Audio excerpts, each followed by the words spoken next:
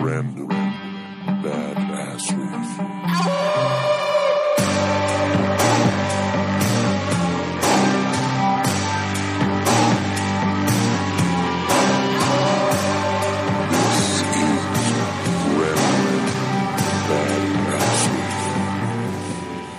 Yeah, so the Zoom story. So I got this from like a 2-paragraph thing that I read, but apparently Zoom was doing something that pissed Apple off.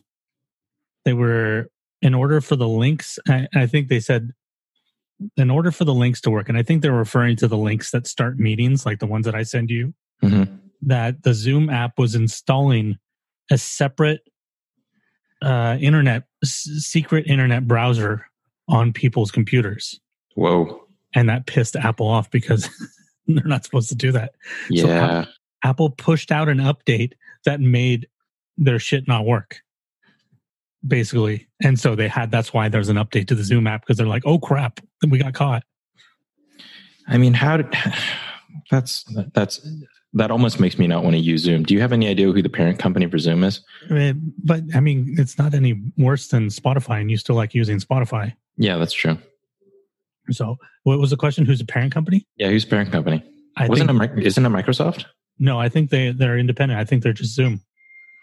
I could be wrong, but let me turn that off. Hold on. Bells and whistles. Bellsing. Yeah, new Mac. I haven't like shut off anything or changed anything yet, but it's the new MacBook with the USB-C only. So I had to like wait and get an adapter. You have the one I have, basically. Yeah, I mean, I love this thing. Don't get me wrong, but the lack of ports is really annoying. So hopefully yours is better than mine. Mine has nothing but a fucking headache. Yeah, I mean, it's obnoxious. I got a pretty cool adapter though that incorporates a bunch of stuff that I really like, and it matches the color of the MacBook. So I feel like a spy. Zoom's from San Jose. How about that? Huh, no way. I knew that. Somebody told me that. I can't remember who told me that. That's kind of cool. I think it might have been Daniel Doyen from Readwise when I had him on the show. I think he might have told me that. Either that or, yeah. Anyway. Dude, I so need a boom. This is ridiculous. Oh, yeah. You used to laugh that I used it. Now you understand. Yeah, I totally get it now. Yeah, having hands-free recording is the best thing ever. Now if I could just figure out how to like talk into the air, that'd be even better. Because I love when you marching. Have a boom, that's what it feels like, man. You just some people make the mistake to put the boom in front of them, so they're looking at the boom. Mine's off to the side. Like technically, my mic is pointed at the side of my mouth. So when I look forward, I don't see the microphone. Interesting. Here, I'll take a picture. Yeah, I'd like to see that set up. This is I think the second episode in a row where I took a picture in the middle of an episode. Yeah, last time was a dog. Let's see. Oh, that's going to be difficult to see. You ever think you were born in the wrong era? Yes, most days. I mean, granted, I like technology and all that, but that is like the worst picture. Let's get some light in here. All right. Maybe I was born in the right era. I don't know. I get the sense that when people say stuff like that, like in my case, for example, I feel like I was definitely born in the right era, but not for me. I was built in the right era for me to affect the world, but not for my own pleasure. So, well, I would say that you were born in the right era considering you're an Asian American, because it would have sucked ass to be an Asian American at pretty much any other time in history. Yeah, that's true. It's a good point. Me being white, straight male, pretty much most of history is open and free for me. Pretty good for you, yeah. Sure. Granted, it depends on the country, of course. Yeah, sure. But I think like, I feel like I was born just like maybe a decade or two late. Like I feel like I should have been an adult in the 70s and 80s. Instead of being born then and growing up then. So tell me why you think that. There was just enough technology to be interesting. It's kind of like I've been watching the newest season of Stranger Things, which is tonight I watched the final episode. And I still haven't seen any of this season yet. It's fantastic. It's I can't say it's been a long time since I watched the first one. I liked the second one, but this one's better than the second one. Yeah, a lot of people I know who watch the show religiously have told me that, like, this has been the best season so far, and that's saying something. This one is definitely the most horror. Mm-hmm. It is definitely a horror show. But the thing, why I bring up that show though is the first season to now. If people have probably haven't paid attention to this, I didn't pay attention to this because I was wrapped up in like the nostalgia of the show. But I believe it was the guys on Weird Studies that pointed this out. They did an episode, I think it was 2 episodes ago. I'll put it in the show notes. I think it was called the Demogorgon. I think that's what they called the episode. And they discussed, one of the guys had written a paper about Stranger Things after season 2. Mm-hmm. And what they talk about in that episode is technology and how you're watching the development of technology in that show. There's like, in the first season, there's literally like no devices except for those little walkie-talkies. Mm-hmm. I don't even know if you see a television in the first season. And then the second season, here's the arcade.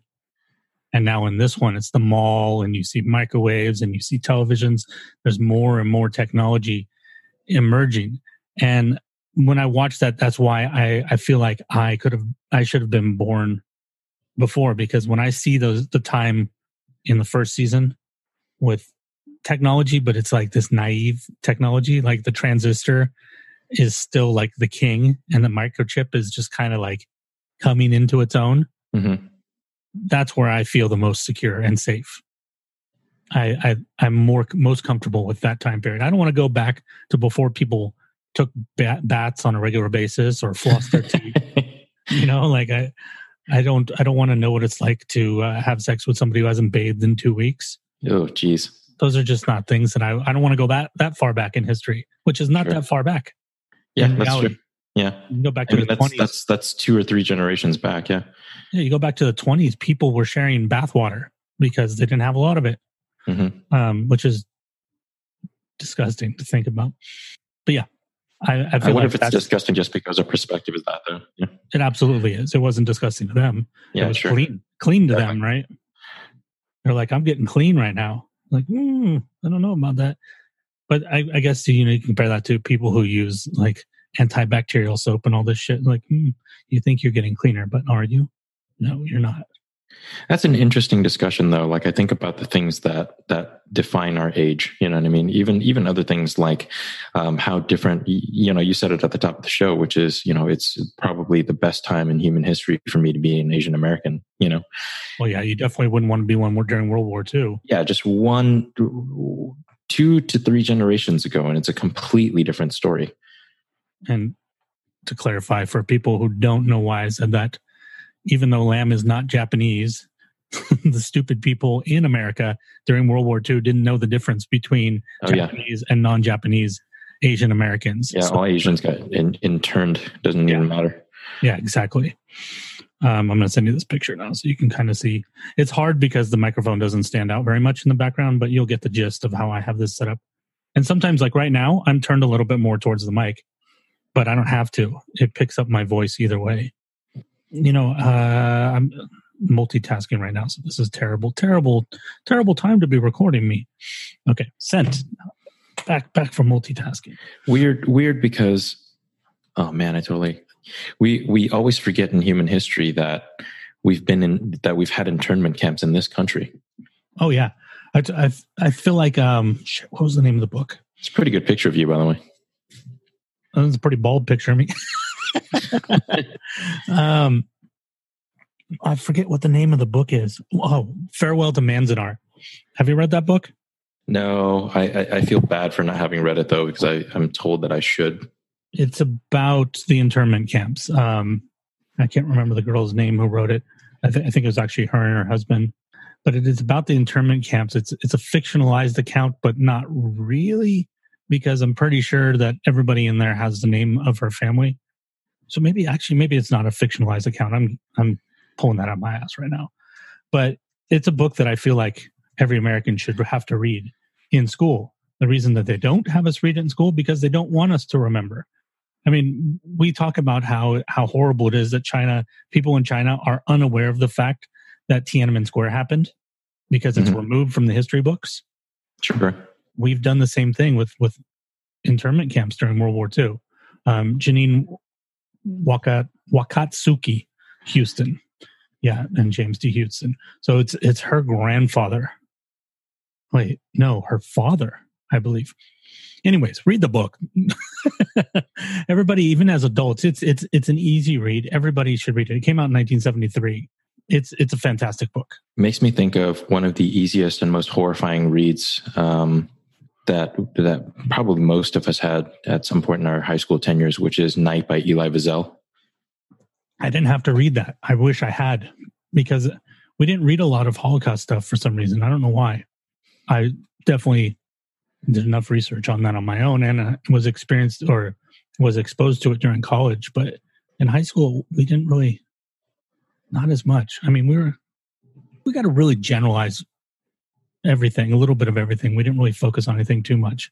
Sure. Now that I look back at it, which is probably good. But yeah, I wish we had read Night, because that's probably one of the best World War II novels. Oh my God. It's brutal and amazing and ridiculously short. It's only like 110 pages or something like that, but it's such a poignant and brutal story. If I remember correctly, it's part of a trilogy. Yeah, it is. I think it's Night, Morning, and Dawn. I don't remember. Right. It's something like that. Yeah.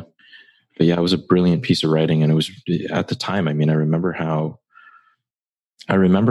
brutal it was because I'd never been exposed to Holocaust literature prior to that. You know, of course, after that, you read the Diary of Anne Frank and a couple of other things that kind of shed more obvious light on it, but it's really weird. We didn't have to read that either. Isn't that weird? That is weird. And there's certain things where I hear everybody's like, oh, we all had to read this. And I'm like, I didn't have to read that. And it wasn't, the Diary of Anne Frank never had to read that. Night, we never had to read that. There's one other one that everybody throws out, and I'm like, we didn't have to read that either. You know, we read everything else, you know, like Romeo and Juliet and King Lear, obviously a lot of Shakespeare, if I keep going, Lord of the Flies, Catcher in the Rye, you know, most of that stuff, To Kill a Mockingbird, of course. Sure. I think those three are like the three big ones. But there's one other, and I'm not going to remember it right now, but almost everybody talks about it. And even as an adult, I'm like, I still haven't read that. You know what? Actually, I take it back. I have read it now because I remember what it was. 1984. Huh. No way. I didn't read that until 6 months ago. That's really surprising. I'd seen the movie, but I'd never read the book. We read Animal Farm, though. See, I didn't read Animal Farm. I wonder if it's up to the teacher. It definitely is. There's certain things, you know, like the Odyssey, everybody has to read that. I think that's, at least in California, I can't make a statement for every state educational system, but in California, you're required to read the Odyssey. And I think you're required to read one Shakespeare, which almost always is Romeo and Juliet, just because it's the easiest. Yeah, it is and it isn't, though, because the themes are pretty complex in it. You know what I mean? Right. But from a school board standpoint, they're like, oh, it's about teenagers and these are teenagers. Therefore, it's way easier than King Lear. Oh, we'll true. put it that way. Yeah, that's true. No way a teenager is going to get what's going on in King Lear. There's always exceptions, of course. There's some fucking smart teenagers. I was not one of them. Or at the very least, we were smart in very different ways. I feel like I wasn't an idiot of a teenager. Like, I understood most of what was going on. This is part of the reason why I think Romeo and Juliet is such a weird one, because it's fairly brutal, more so than some of the other ones. Well, I guess Shakespeare just kind of in general is brutal, but especially tragedies. Really maudlin, you know, like it's so exaggerated. Yeah, sure. Dramatic, you know, like it's such perfect for teenagers. We're like, oh, the world is so hard. The woe is me feeling. Yeah, sure. That's angst, right? Yeah, like yeah. The world is against us. Whereas King Lear, it's just like, I'm getting old and this sucks.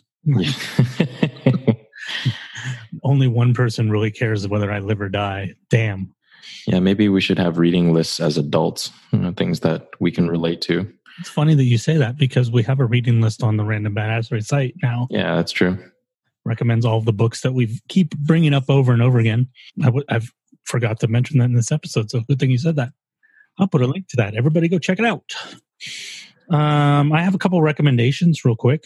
These are not media recommendations. These are kind of health recommendations. One, they're really simple. They're short. If you're going to eat something with a lot of carbohydrates, like, for example, I just had pizza. about 45 minutes ago. And especially if you're somebody like me who is pre-diabetic, where your sugar levels will just shoot through the roof when you eat high carb things, you can do two things to kind of prepare yourself for that and to mitigate it. First of all, you can have a little bit of apple cider vinegar right before you start. For some people, that's enough. That's not enough for me to regulate the blood sugar. I'm not positive how that works, but it has something to do with regulating your blood sugar, just keep it from spiking from the carbohydrates. But the other thing that I find is if I make a beverage of some sort, and I don't mean an alcoholic beverage, just a normal beverage, and I put some fiber in it, like Metamucil or Benefiber. Yeah. If you drink that at the time or after or before you've had the carbohydrate, it allows the sugars to hopefully bind with the fiber. Oh, interesting. Which is why you don't get spikes from a lot of fruit, because it's bound with fiber. So that's one recommendation. And then the second thing is I don't remember who told me about this. And God, I said that like I was there. What podcast I was listening to is probably what I should say. But they talked about heart rate variability. You know what heart rate variability is, Lim? I have no idea. So we talk about our heart rate, it's at 97. Anybody that has an Apple Watch that has sat and watched their heart rate on the Apple Watch for more than a minute notices that it moves around a lot. It's like 97, sure. 98, 101, 96. It just keeps moving. That's heart rate variability because our heart rate is variable. It's not a constant. So it varies. When we talk about it in the terms of heart rate variability, it has a lot to do with our breathing. So number one, the higher your heart rate variability is, means the stronger your heart is. The more variability that your heart can tolerate, the stronger your heart is. So like somebody who has like a 10 variability on heart rate is probably not doing too well healthy. They're probably not getting a lot of exercise. They're probably overweight. Whereas I just heard something with an athlete who had like 130. Oh, shit. That's really, really high. That's like an extreme athlete. What we should all be aiming for is like, I think 40 or above, of course. Anything Sweet above. Jesus, that's really high. 110? 130. 130. Wow. That's shocking. Yeah, it's insane. But that's like, this is like he's a doctor and a endurance athlete. So, he's like the guy that's eating all the right food all the time, probably. But back to why I'm bringing this up is where you'll notice the heart rate variability is when you're breathing. When you breathe in and when you breathe out, your heart rate is a different rate because your breath and the oxygen you're taking in affects the heart rate. So one way that you can help to increase your heart rate variability is to breathe out breathe in for 4 seconds. Make sure you breathe with your stomach and not your chest. And then breathe out for 8 seconds. So you're doubling the length of the exhale from the inhale.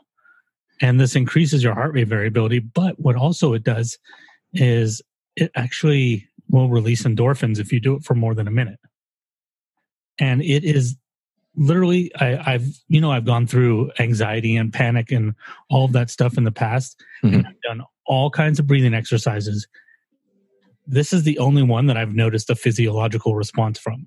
Interesting. Like, because sometimes I'll get up and because of my anxiety path, sometimes when I get out walking and my heart rate starts to go up because I'm exercising, it's going up in a good way.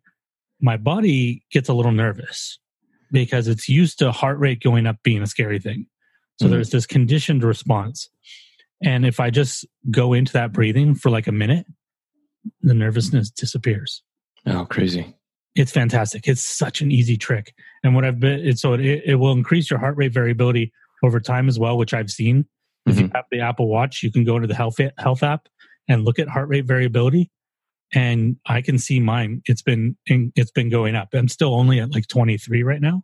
But I haven't, because of the shoulder thing, I haven't been boxing. Once I go back to boxing, it's going to shoot up even more because I do interval training with the boxing. Sure. And that also increases heart rate variability. So those are my 2 recommendations. Ways to do things better. Dun dun dun. Play the music from the Parquet commercial. You remember that?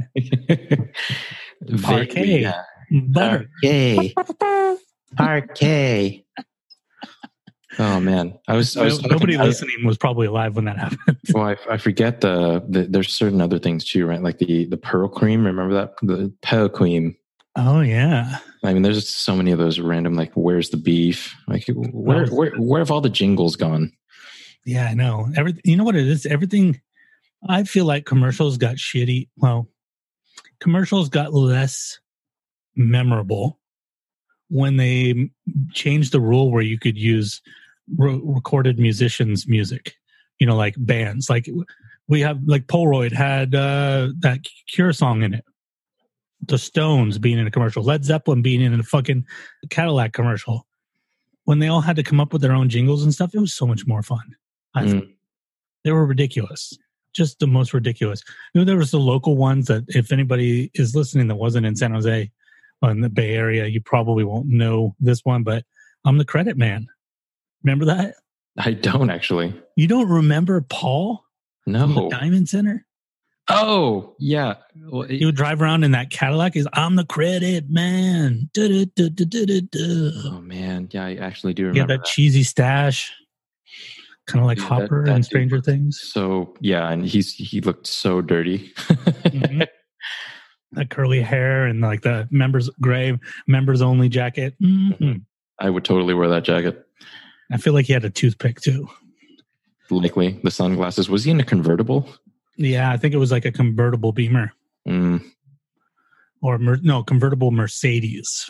That seems right. Yeah, like a silver Mercedes. There was a lot of those commercials though, so I might just be remembering one. Yeah, they might just be blending together in your head.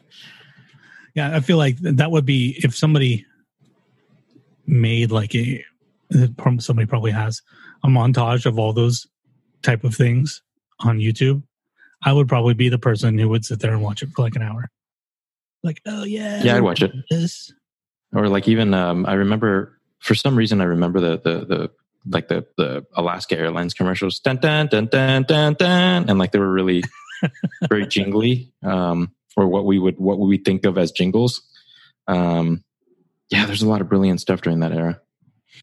But that was also the era in which a guy like John Williams was crafting memorable and unique music that defines. I mean, I love Hans Zimmer, don't get me wrong, and a lot of the modern composers are really cool. But there's something about that era and John Williams and the epic music that came from that era that was really unique. I don't remember.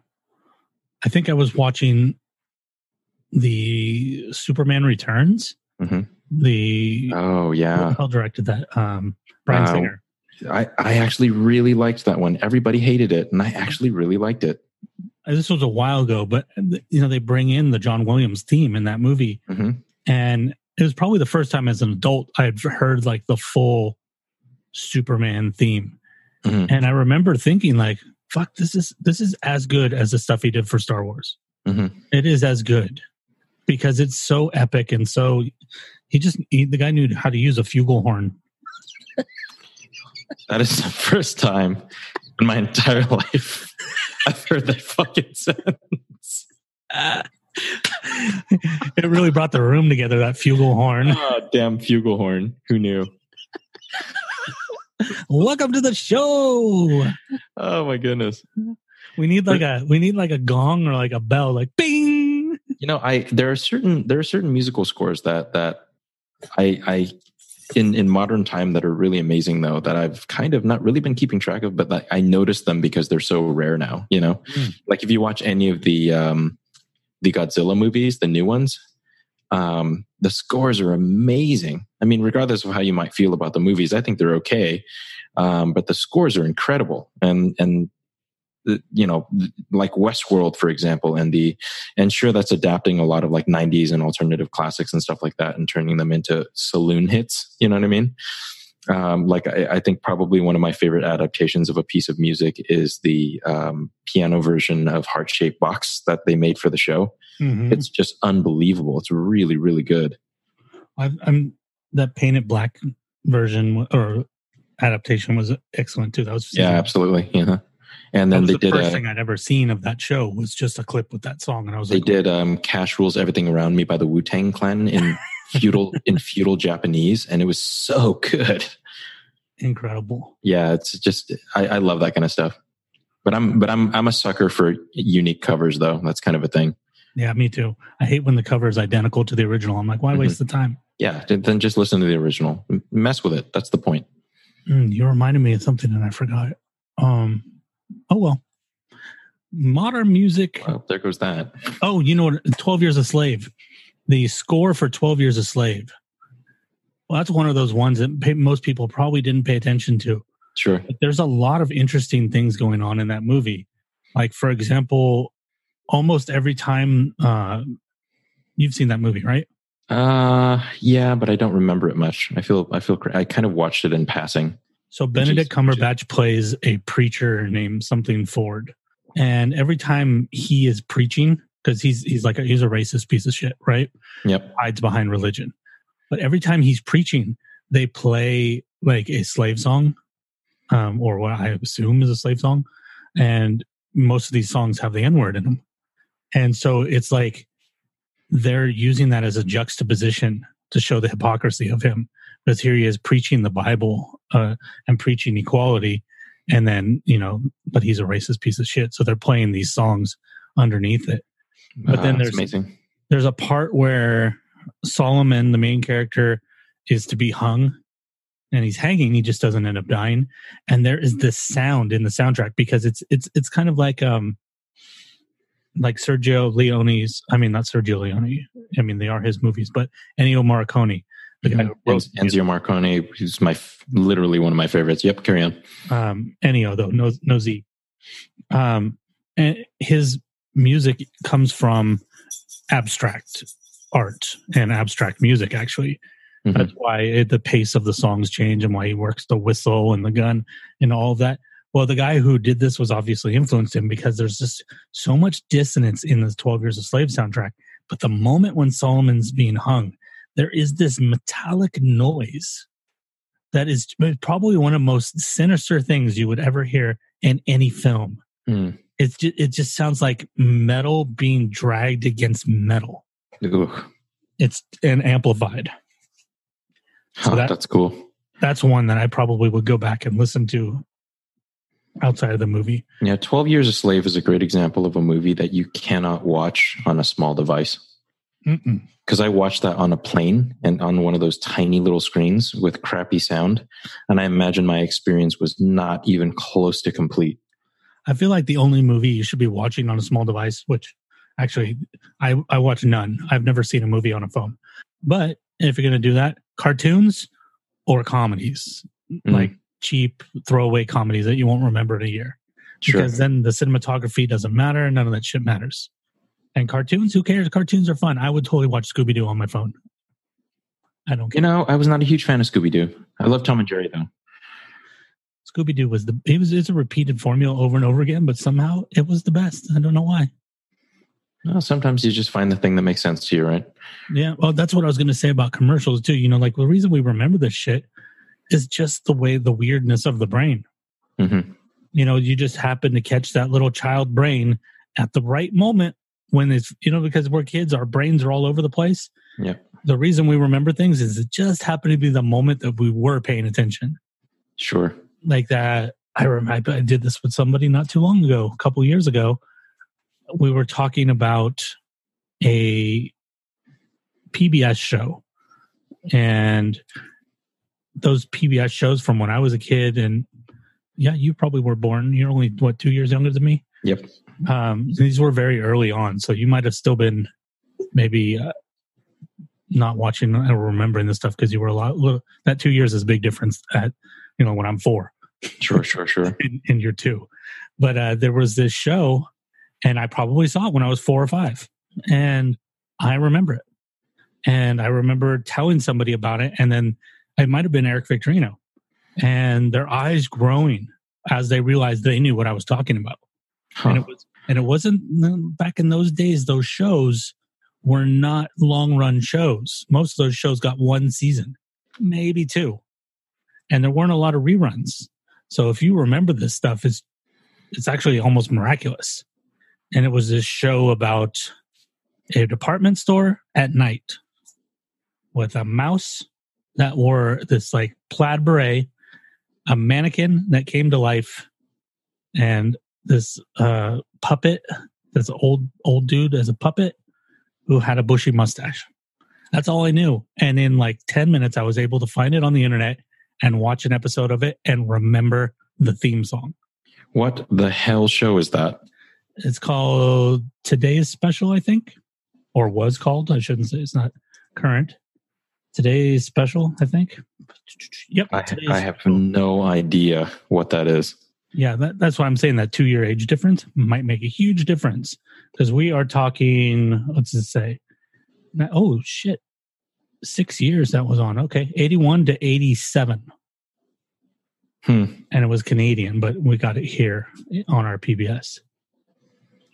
But I watched it, and I could remember it to the point where I was watching something I hadn't seen in 30 plus years, and listening to it and singing the words. How's that? That's so random.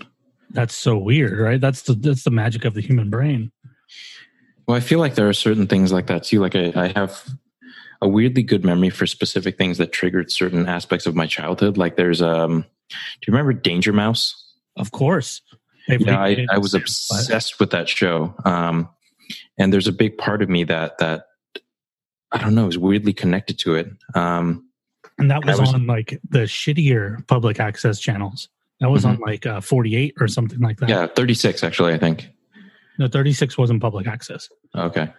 Yeah, it was on some kind, because it was a English show.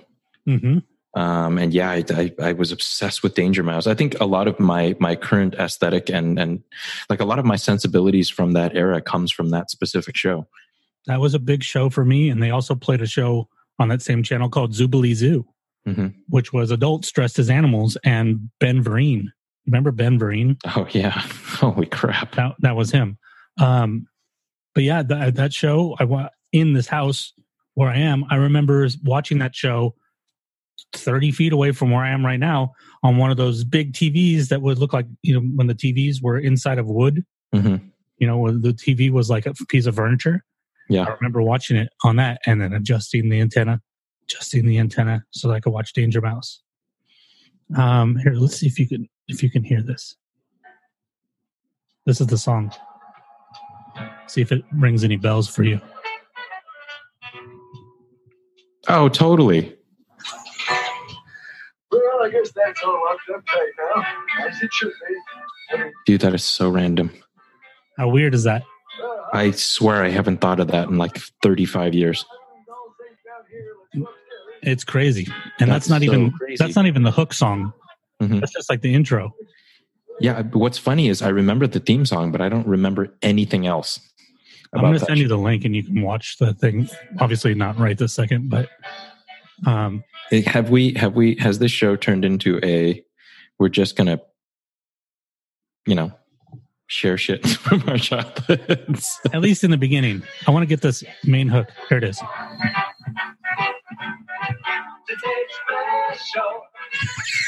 Oh my God.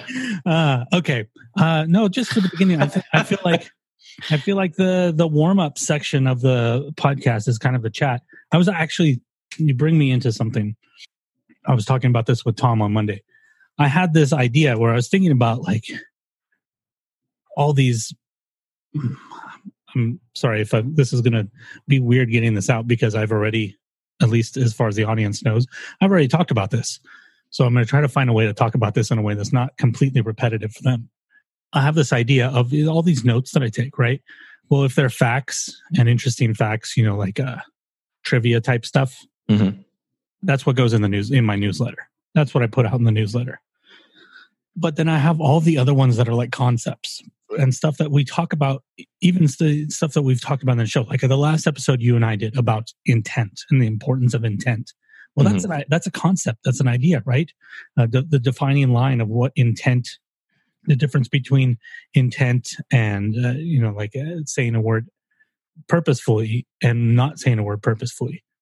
And so taking those ideas and finding a way that, because, I think like this, I'm always like, I have a researcher brain and I'm always looking things up. Taking those things and trying to find something to do with that part of my brain. and finding, with all of those ideas collected, finding a through line, which I found a through line to do something that connects everything for me, but makes everything, gives everything new life, we'll say. So I've got these things on index cards, these ideas, and okay, what am I going to do with them? They're just sitting on index cards. Not all of them are on index cards. Take those ideas, concepts, and bring them into an episode with Tom, and talk about it with Tom, and see what Tom thinks about that idea. What does Tom think about it? Because I've already thought about it for myself. Probably, it's going to force me to articulate it because I'm saying it. Like I haven't said it out loud yet, so I'm going to stumble my way into some things, like we talked about last time. Also, that conversation is a journey. I'm going to find things about what I think by talking to Tom about it, and I'm going to learn stuff from Tom and get a different perspective, and then take that same concept and bring it into the episode with you and find out what you think about it. Huh. And what I bring in will be different with you than what I brought in with Tom, because now my perceptions will be changed by what I discovered and by what he shared with me and what his ideas were. And then basically take that idea and imagine it as an index card. Now you put it into a document, and that's at the top. And underneath it is everything that comes out of both of those episodes. Now you're starting to flesh something out. Now you take that, or I shouldn't say you. Now I take that and I let it sit for a while, and I move on to the next one. Every week is a different idea, right? Sure. Then after I've stewed on it and I feel like I want to dig in, I find one, and I do a solo episode on my Patreon to try to flesh out over time what I've learned about this concept and what I think about this concept. Then I let that stew for a while. And then at some point I take that episode and try to flesh that into an article, and I publish that on the Medium. So in the process of putting out the episode on Patreon, I would assume that I'm probably going to get some input from my patrons, which could change and alter the idea. And then when I put it on Medium, I'm going to get people's opinions and change and alter. But every time that I have to move it to a new form, I'm forcing myself to understand it more and more and to articulate it in different ways. First, I'm articulating it just as an idea on a piece of paper. Then I'm articulating it as part of a conversation with one person. And then articulating it as a conversation with another person. Then having to articulate it myself in words, spoken words. Then having to articulate it into writing. And then after I've done all of that, and I've done all of that with many, many, many concepts over many, many episodes of this show, I might start seeing some kind of theme for certain ones. Interesting. And if they group into certain themes, then I can take that and make it into a book, like A Field Guide to Getting Lost by Rebecca Solnit, Sure. which is around the theme of getting lost.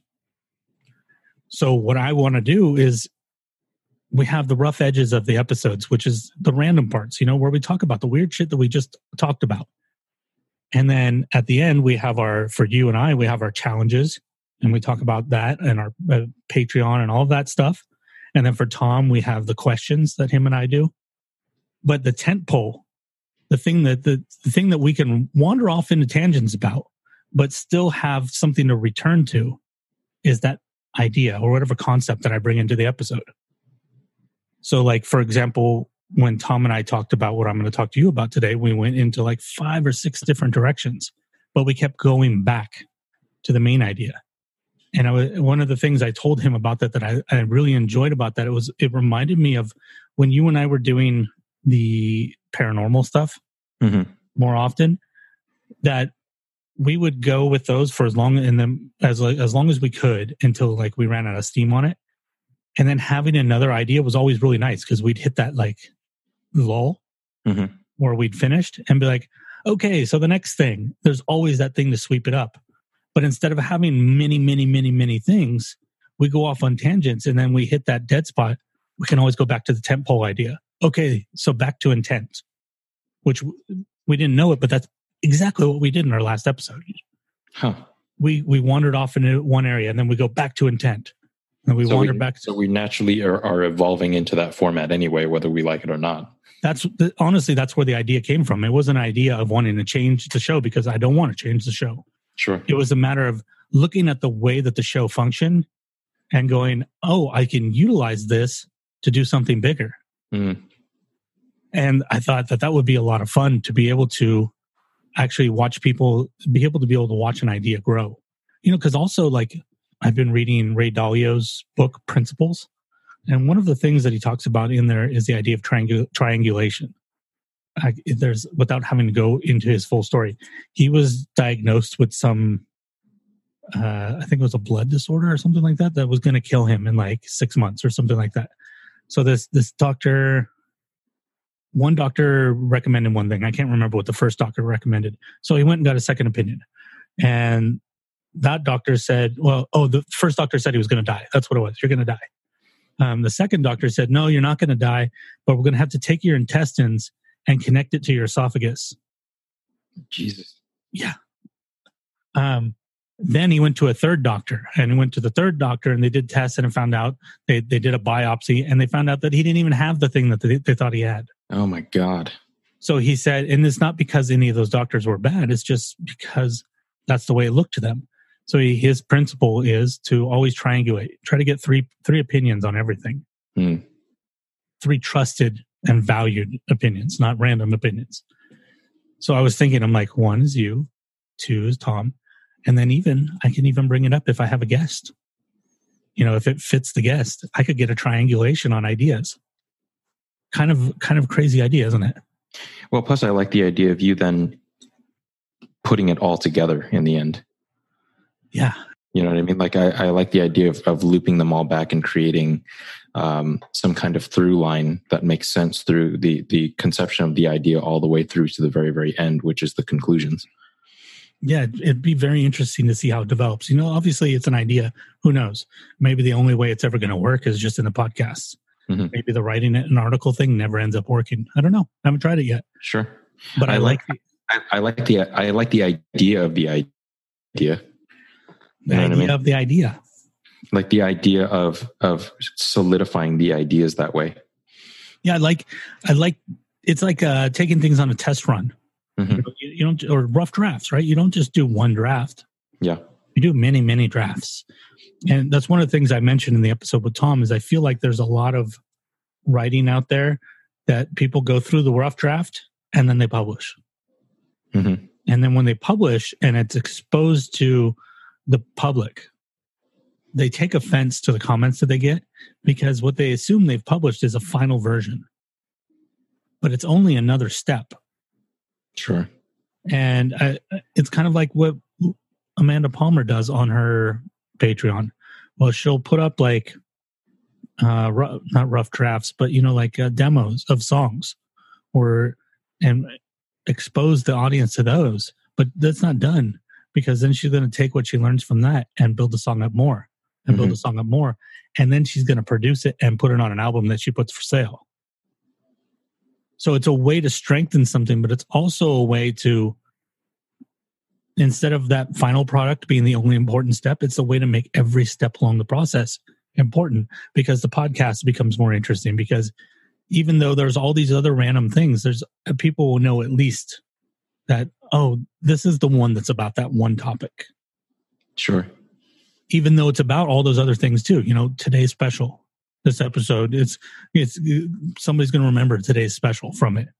But the main thing that they'll probably remember is the main topic that we're going to talk about. It's funny. I hear the wraparound voice from last week. This week on Random Badassery. We discussed Chad's toenails. I don't know why that just popped into my head as we were talking about this because it feels like it can become episodic. But the weird part about it is it's episodic in different places. So there's now a succession of episodes that don't live in the same medium that are telling the story. Right. That's fascinating. Well, what's also really cool about it too is if you think about it in the sense of, we'll use the example of that intent idea again. Just because you and I talked about that for an hour, and we'll say I also talked about it, or for Tom for an hour, then we'll assume the other hour of the show is random stuff. Just because we talked about that for an hour with all 3 of us doesn't mean we've mined that idea fully. So some of those ideas might need to sit and they might come back again. Mm-hmm. Sure. Because something might happen that we change our perspective. Like, who knows if it's something about intent and something happens in the news that I go, whoa, that's a different way that I can see intent that I didn't see before. And it might come back in again. So we might be able to get to dig into it again and again. It's really fascinating to take ideas and use them as play structures instead of as weapons, which I think they get used as a lot. Things to wield against others. What is that from? Words as weapons is from somewhere. It's probably been used many, many times. Yeah, but there's just like a specific album or something like that I'm thinking of that I really liked, actually. I don't know. I'll find it somewhere. I'll find it and post it somewhere. Oh, first action item. First action item. Good. We're starting to recognize them in the episode. Yep. Dun dun dun. Words as weapons. Okay. So along those lines, the topic that I talked to Tom about on Monday. You see, this is perfect because I know that with your busy time, you don't get the time to hear Tom's episodes before you come in. Mm-hmm. And he definitely doesn't get to hear yours because I record with him like less than 12 hours after your episode comes out. Jeez. So this is going to be really interesting for you and I because this is something we used to talk about all of the time. We go back to the old days when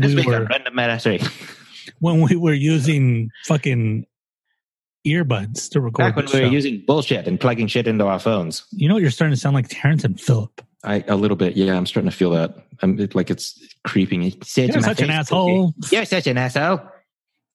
Personal information management or personal knowledge management. Do you remember that? No.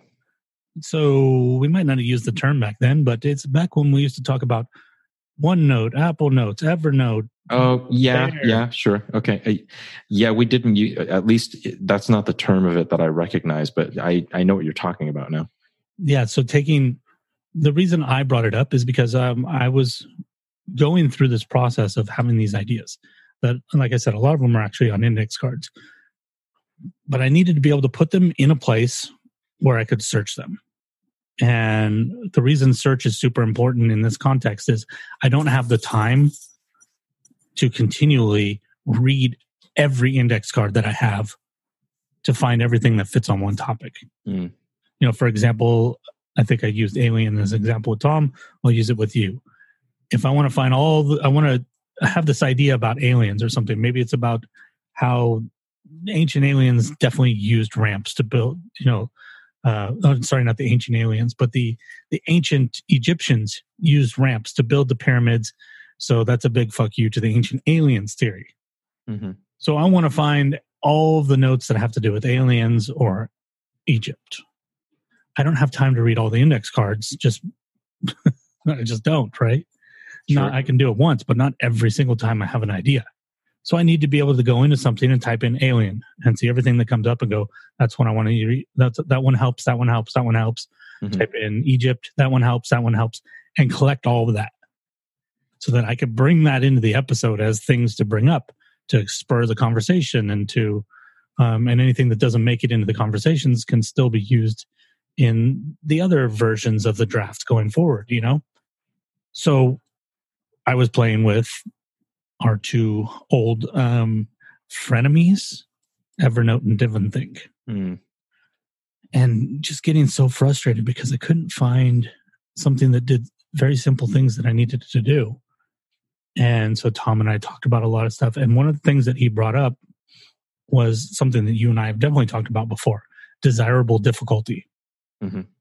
That making it too easy and trying to find the thing that does all of the things that I thought I needed to do might actually be detrimental to that process. Sure.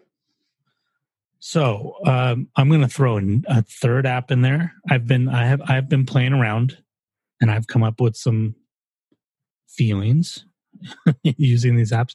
The third app I'm going to throw in there is a possibility of Scrivener. So do you have any thoughts or feelings about those 3 programs for anything that I've said so far? Trying to loop that all together. I can give you something more tangible if you need. Yeah, give me a little more tangibility than that. Like telling me or asking me what I think about all of these things is, I mean, that's an entire episode. Okay, maybe let me frame the question like this. If you were trying to do what I'm doing, the way that I've just described it, if you were going to take small snippets of thought, concepts, we'll call them, and put them somewhere that you wanted to be able to search them, but in a way that you could also group them or pull them together to, to use in the way that I'm talking about. And then you might want to add notes to that. So if this idea you have, well, after I talk about it with you, I'm going to have ideas that I didn't have before. I need to add that to the note. So what would you, if that's all you knew and you were just going to go into it, how would you approach that? If it were me, because my brain thinks in narratives, I would begin to construct a narrative. So I would write it.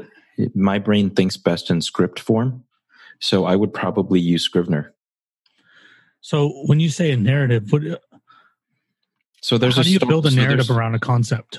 So there's a story here, right? Like with every concept, especially with what we're talking about, there's a goal to be desired. There's something that you're trying to achieve. Like in this particular case, for example, the end result is an article that summarizes the core of the ideas, the journey that the idea itself has taken through the various filters that it's gone through, whether it's people or whether it's conversation, or in the episodes themselves or things that you read.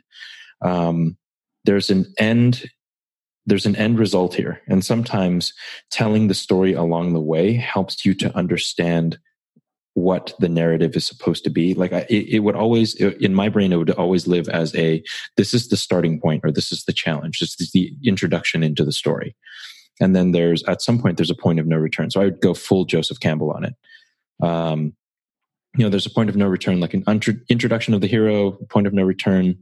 And at one point or another, you reach a point in the concept or the idea where the conclusion of that concept or idea leads to an epiphany that changes a course of action. That adds either a tool or a methodology into what you do on a daily basis that fundamentally changes who you are and how you do things.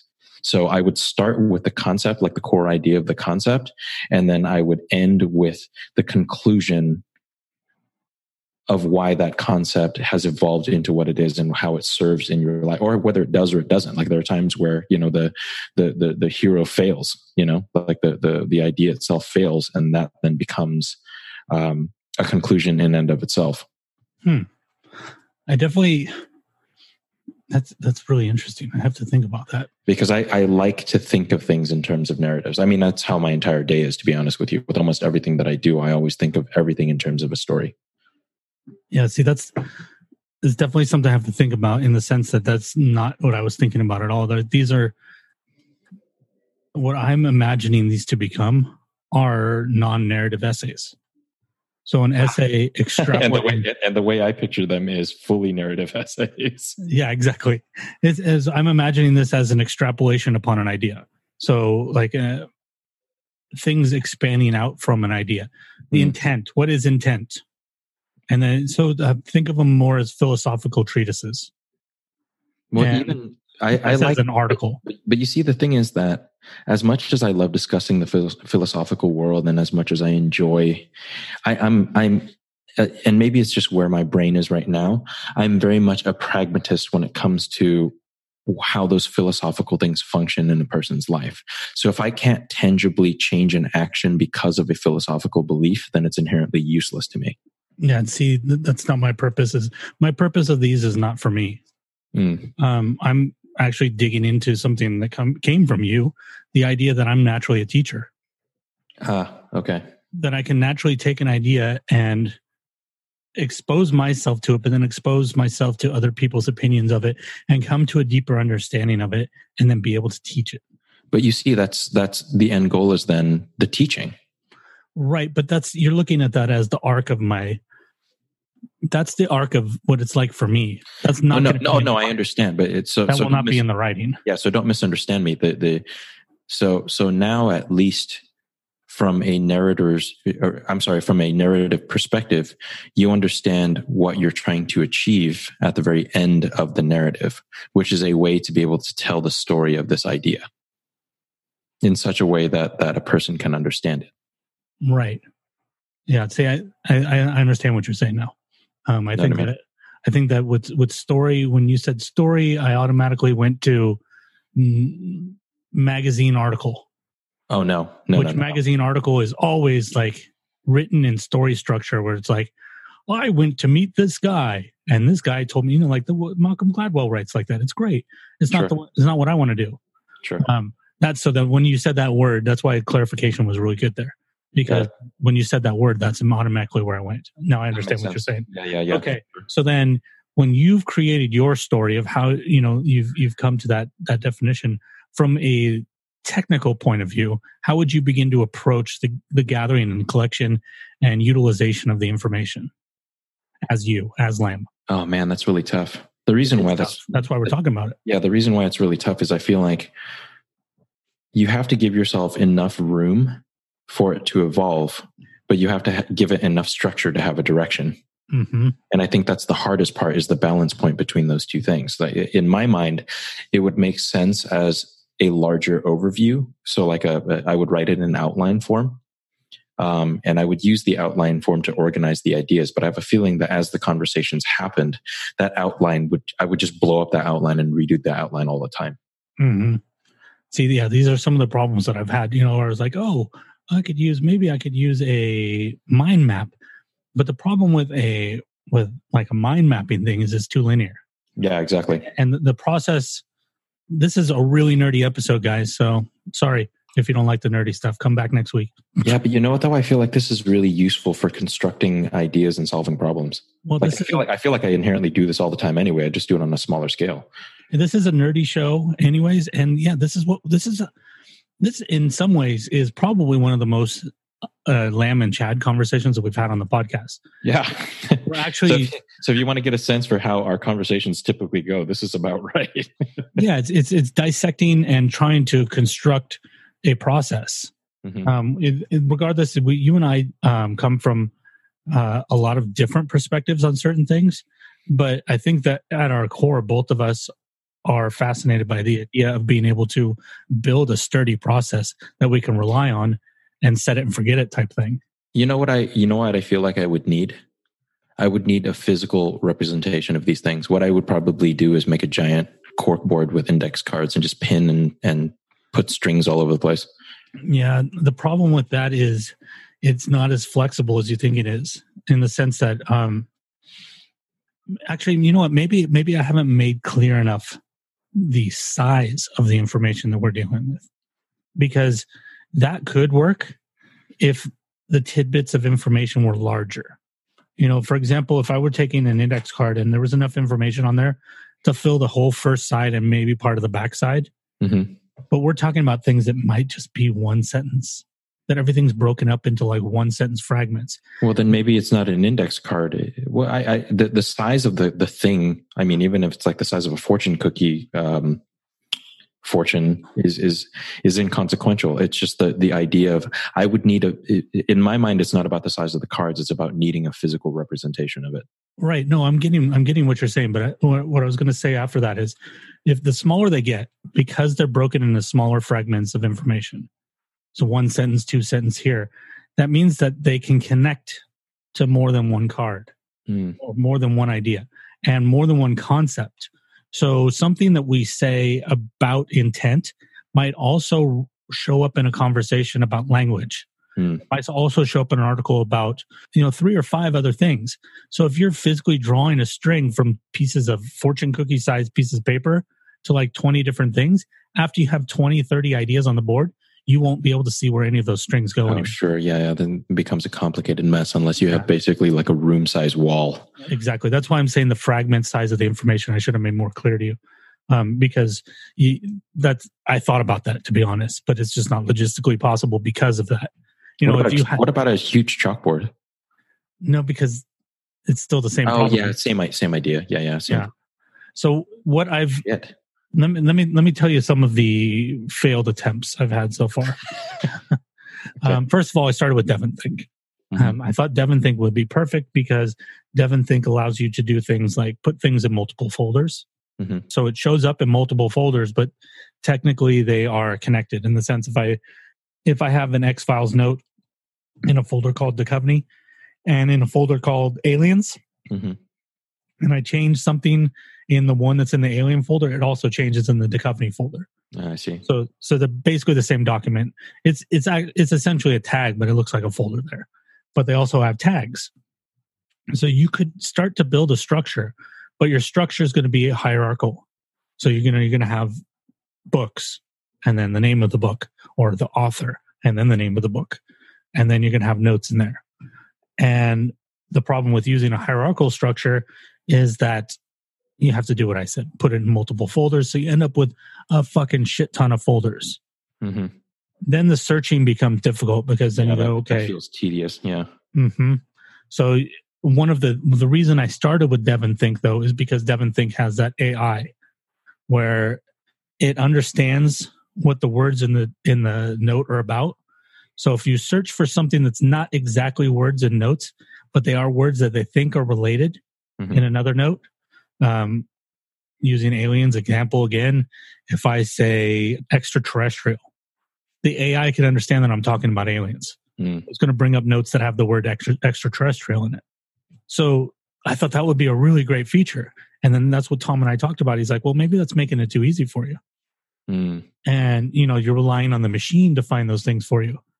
And I came to agree with him in the sense that maybe I need to be able to have to search alien, aliens, UFO. And through that process of doing those searches individually, I might find some happy accidents, which may enhance. So then the next thing, I started playing around with this idea in Evernote. And the moment I started playing with Evernote, I was like, it hit me. I'm like, oh, Scrivener. Because as you know, in Scrivener, you can go click this idea, click this idea, click this idea, and it puts it all in that scrivening document where it looks like one document where you can read them all together, which is a really cool feature. I mean, that's honestly why I thought Scrivener was the right way to do it. I like to see it all in one place. And Scrivener's search, to be honest, is the shit. They have a very fantastic search. The problem I found, I jumped into Scrivener and I started doing it. I put about 15 notes in, and after 15 notes, I realized the problem. It's how the binder works on the left-hand side.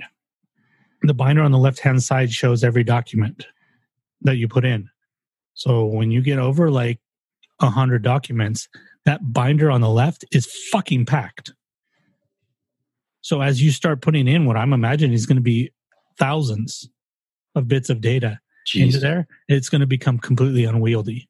Yeah, and I think that's where I didn't understand what your idea was, is that I didn't understand the scope. Yeah, that seems unrealistic. So you imagine this, like I have this box for index cards in front of me that is, it's the length of my forearm. It's the depth of my forearm. So from my elbow to the bottom of my hand. So what is that? Like that's the size of my foot. So it's the size of an 11 shoe, size 11 shoe. Jeez. Okay. That is 85% full of index cards. And that is about a fourth or a third of what I'm going to put into the program. Good Lord.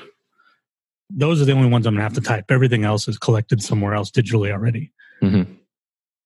So then I went back to Evernote and I started screwing around with Evernote.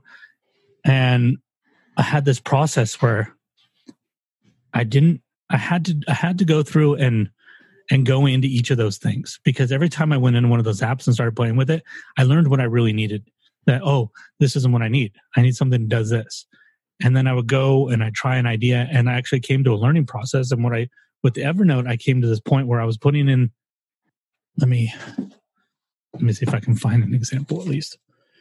We'll say this right here. There's a quote from Joel Schumacher, right? Where he's talking to David Fincher. And it's from this book called Dark Eye by James Swallow. So what I was doing was putting this quote in as a data point.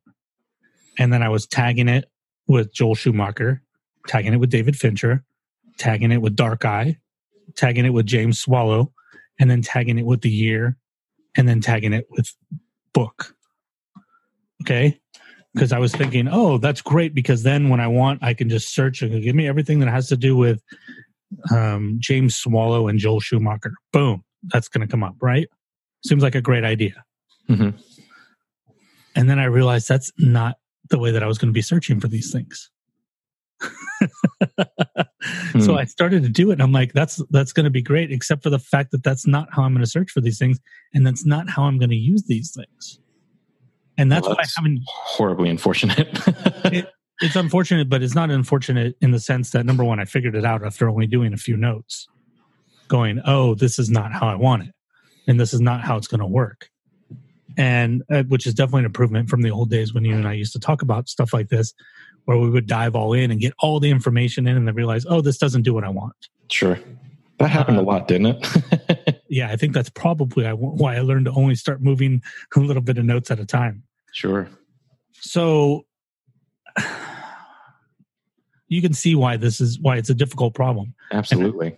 Well, the problem, I mean, maybe then it's not just about the problem itself it's not about the process, but the type of information you're trying to dissect here. Maybe you have to start on a smaller scale so that you can figure out the ins and outs of how and why it works the way that it does, and then build a process that is scalable from that point. Right. Well, I think this is a possibility. I think I may have found a process. Okay. So what I had to do is I had to ask myself, okay, how is this going to happen?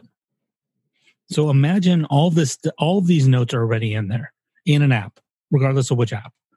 How am I going to access it? Mm-hmm. Sure.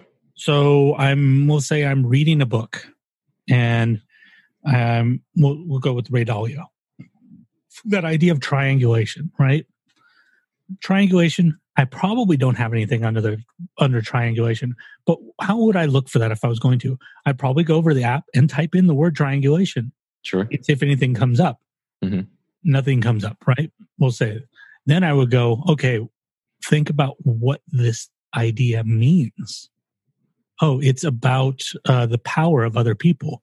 Boom. The moment I type that in, I'm going to get all the shit from Henry Cloud from that book, The Power of Others, plus anything else that has to do with that topic. So the tags don't mean shit, because I would never be searching by tags. I would always be searching by keyword. Sure. So what I decided to do is put in the ideas, and, I can still, the sources can just be part of the note. Like James Swallow, Dark Eye. I don't remember what year that book's from, but we'll say 2007.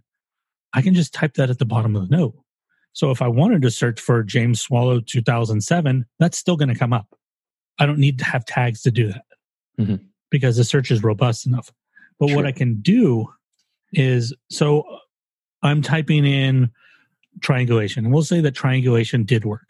Say 4 things came up for triangulation, and only 2 of them are pertinent.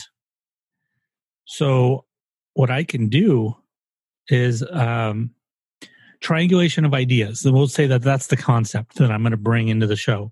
The idea of using 3 people to vet out a process. So I'm going to call that concept triangulation of ideas. Now I have the 2 notes that I think work. I can tag both of those with the concept, triangulation of ideas. But then the search from that point is about searching for the concept versus searching the keyword of the concept. No, the keyword is just to find information. Okay. But then using the tags is a way to group them. So you think about them as flexible folders in the sense that note might need to go in a different place as well. Sure. So if a note has 15 different tags, it can show up in 15 different concepts and 15 different episodes and 15 different articles. But by using tags, it gives me that flexibility. So that when I go, okay, I just tagged that, boom, boom, there's my research for the first step. And then I come into the show and I say, okay, I go in and I click that tag. Now only the notes that I think are pertinent to the topic I want to discuss for the episode are going to show up. and I can try to work those into the conversation. And then when I'm done, I take a note of things that happen in the conversation, tag it with that too. So that when I come into the next episode with you, I click on that tag. Now I have all of those information plus the new ones. And then I take notes from that and tag that. And then when I go in to write the article, I click the tag, boom. And if I've added anything in the meantime, because I know that tag's there now, I might automatically tag something when I enter it. Like, oh shit, this has to do with the triangulation idea. Boom. And I think that's going to work. Man, that requires you to change the way your brain works. Not really. Not really. I think that's really natural. To you, that does not feel natural to me. Like I would not be able to do it that way. What about it feels unnatural for you? So as much as I know that the concepts that you're trying to deal with are not linear concepts by nature, I would need a linear construct to be able to understand it. Your tag will be your linear construct. Maybe. I'd have to see it in practice. If you think about, let's use something simpler than triangulation. Let's just use clowns. Just to make it entertaining. Okay? Say you want to write something about Here we go. fucking clowns, right? Fucking clowns. Okay, so clowns. Got it. So you're reading a book and you find out about Bozo the Clown. You go, oh, that's interesting. When I write something about clowns, I might, actually, you don't even say that. You just go, that's interesting. And it makes it into your Evernote. And then you're watching the sideshow season of, you would never do this, the sideshow season of American Horror Story. Thank you for recognizing that I would never do it. And maybe there's a clown and there's something in there that you think is interesting concept about a clown that goes in the Evernote. And then you're watching It and something in It goes in there. And then you're reading a magazine and something about that. Okay, so you're throwing all this stuff in there. You haven't done any grouping. You're literally just capturing. And now you go maybe a month later and you're like, I want to write something about a clown or about this concept of clowns being, I want to write something about how clowns used to be beloved, but now everybody talks about being afraid of clowns. Mm-hmm. That's the concept I want to talk about and write about. So in order to do that, I need to search for clowns. So then you search and all of those notes come up for clowns, right? Because you've searched for the word clown. Mm-hmm. But maybe only, say you have 7, and only 4 of those 7 pertain to, I can't remember the word for clown phobia, but it's, we'll just call it clown phobia. Only maybe 4 of those relate to clown phobia. So you tag those with clown phobia, right? Okay. Now that they're tagged with that, you have your linear. Because when you click clown phobia, all you're going to see is the linearly the notes related to that topic. So you think of it as a focus mode where you have all your notes and you go, I don't want to see all my notes. I just want to see the notes about the thing that I'm going to talk about. Okay. And then when you talk in the next, so you take that into the next episode, all you're doing is adding to the research on that topic. And then you go into the next episode, all you're doing is adding to the research of that topic. And then when you write the next article, all you're doing is extrapolating from the research that you have on that topic and trying to formulate it into an idea. And then you're going to get feedback and you're going to take that and that adds research to the next draft. And then so on and so forth until you end up in the book. Mm-hmm. Does that make sense? It does. But it's still, I don't know, something about it seems a little, yeah, I mean. Are you attached to the idea of folders? Do tags make you uncomfortable as a folder substitute? I think that's where I'm having the biggest hang up. Let me tell you this. It took me a while to get over that. They're exactly the same thing. The only difference is that when something's in a folder, that's the only place it can be. I think I have to train my brain to see them that way. Like I don't think of them that way, and I think that's the problem. When you add a second tag to something, think of it as Xeroxing it and putting it in another folder. Okay. Because that's what you're doing. Because you're creating references, but they're all to the computer. A tag and a folder are the same fucking thing. The only difference is when one thing goes in a folder, that's the only place it can be. So, like, for example, if you had tax documents from 2019 you could make a folder called Tax Documents 2019. But then that's, if you want to look at all your tax documents, now you got to dip into Tax Documents 2018 and come back out, and go into Tax Documents 2019 and come back out. But if you tag it and say, these documents, all of these documents are tax documents. These ones are tax documents from 2019. So now they have both tags. So if I want tax documents from 2019, I click both tags. I get that folder, Tax Documents 2019. If I want all my tax documents, I remove the 2019, and now I see a folder of all my tax documents. Does that make sense? I think I'm starting to understand, yeah. Because I think that where my brain, there was a limitation in my brain as to something only being able to live in one place properly because it's a folder. Right. And being able to disassociate that thing with a folder and making it, I would just have to start thinking differently about how my brain organized information. Yeah, I think that the tag thing, my problem when I had tag things is I thought of tags as labels. Yeah, same here. That's kind of how I see them, actually. Yeah, they were like descriptors. Mm-hmm. But when you start to think of them as flexible folders, then they've become super powerful. That's one of the only things that actually I think that Evernote nails over any other note project or note app is the tag system. The only one that competes in tags is DevonThink. But DevonThink doesn't allow you to do what I just said very easily. You have to learn to do it. In Evernote, you can go to the tag thing and you can click those tags. That's really fast. Say taxes 2019, boom, there's all my documents. That's very fast. And I don't have to memorize anything.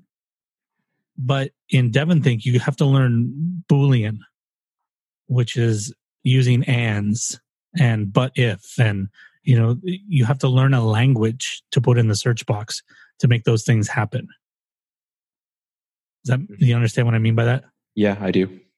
So that's why I think Evernote is the right thing for this, just because the one... Sorry, just the thought of that. The only two things I need it for are search and tags. That's it. That's the only two features I need. And if tags are being used the way that you're describing, like if I can somehow wrap my brain around the idea of a tag not living in a specific place, then I think I'll get what you're trying to get towards. Well, and think about the beauty of this. One of the things that sucks about folder structure is how much space it takes up on the screen, right? You know what I mean? Like, because it's got to have the icon and all, and so you get less on there. You want to look at all your folders, and then you have to have the collapse. This one is under this one, and this one's under this one. It takes up a lot of space.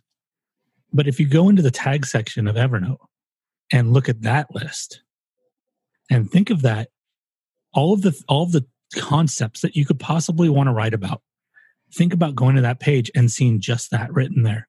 And now suddenly you have a list of options. So you go in and you go, clown phobia. No, I'm not interested in that right now. Banking on trust. No, I'm not interested in that right now. Creative energy. Yes. Okay. I want to bring creative energy into the next episode. Boom.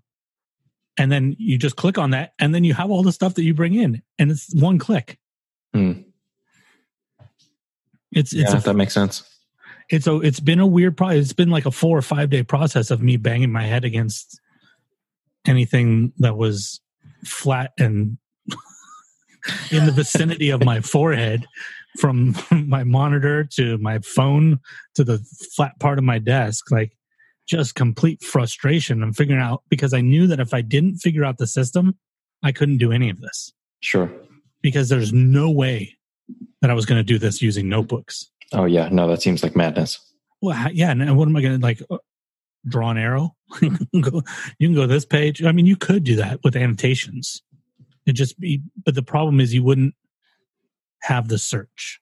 And the search is the one reason that this has to be digital. Well, the referential data and the ability to access it quickly I feel like it's impossible to do this otherwise. Exactly. Yeah. If I had to read, and say I had fucking 15 composition books full of stuff.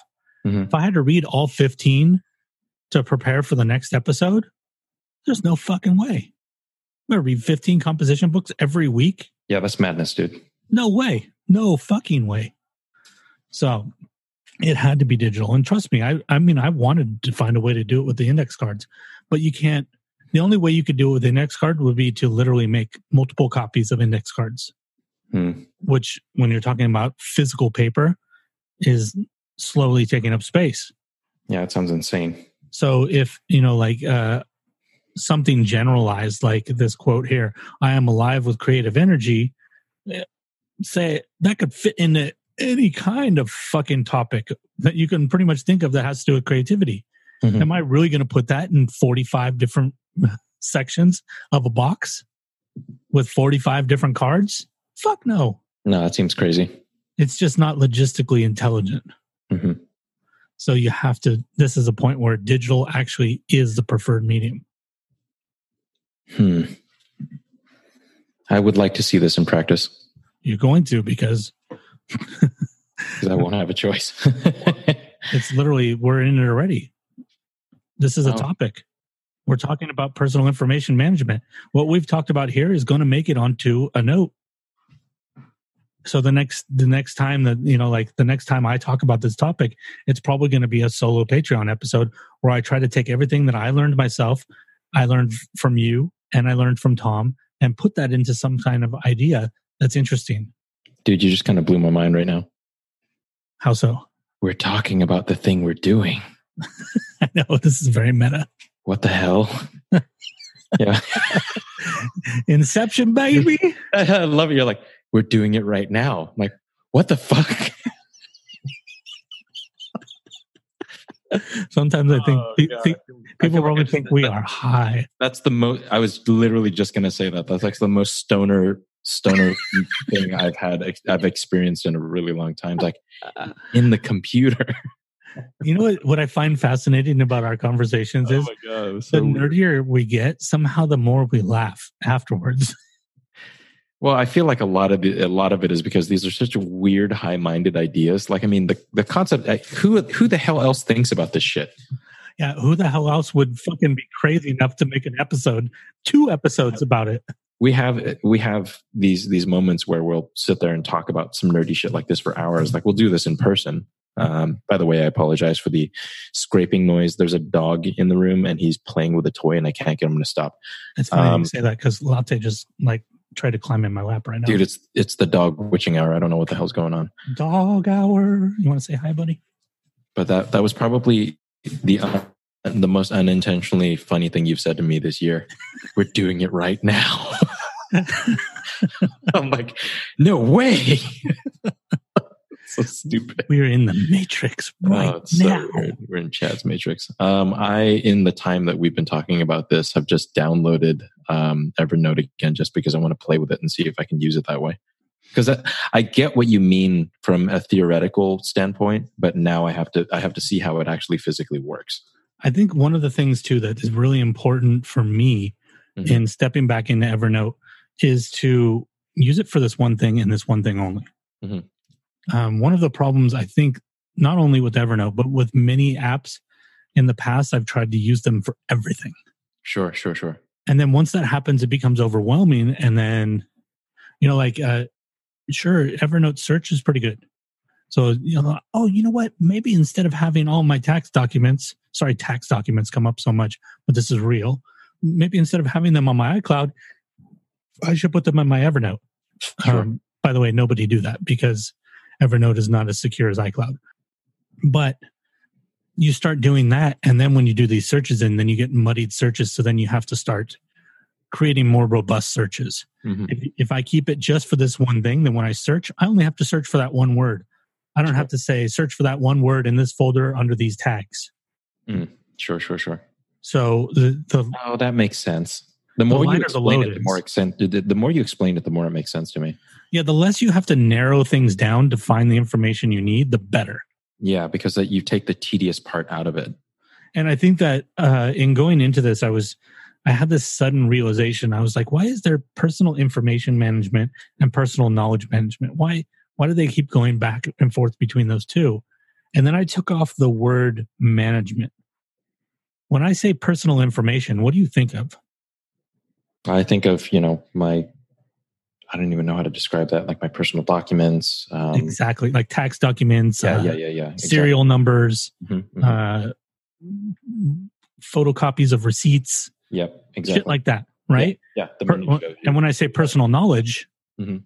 that's more like what we're talking about. And I think that's the difference between the two. I think personal information management is managing your personal documents. Mm. But personal knowledge management is creating a second brain. It's creating what is that word called? Wow, big brain for it. What do you call it? What's a system with the word data in it? Wow, database. Holy shit! Oh, Jesus, that's a big fucking black hole of a thought right there. I have no idea what the hell you were talking about. Okay, carry on. By the way, ladies and gentlemen, Lamb has an 80% success rate when I throw out random shit like that, which is really impressive. I usually have a pretty good guess. I didn't even know where you were going with that one. Yeah, it's okay. Sometimes I need to hang out to dry. People can see that, yes, I have lots of words, but sometimes there are big fucking Swiss cheese holes in my thoughts. When you're not doing this in front of a microphone, it's so much easier, because if we were doing that in person, I probably would just sat there and waited till I remembered the word. But when I'm recording, I feel like I have to keep making noise. Maybe I should just grunt next time. Like I'm constipated. Or maybe it's okay that there's no noise for a second. Oh, Tom is a pauser. I'm not much of a...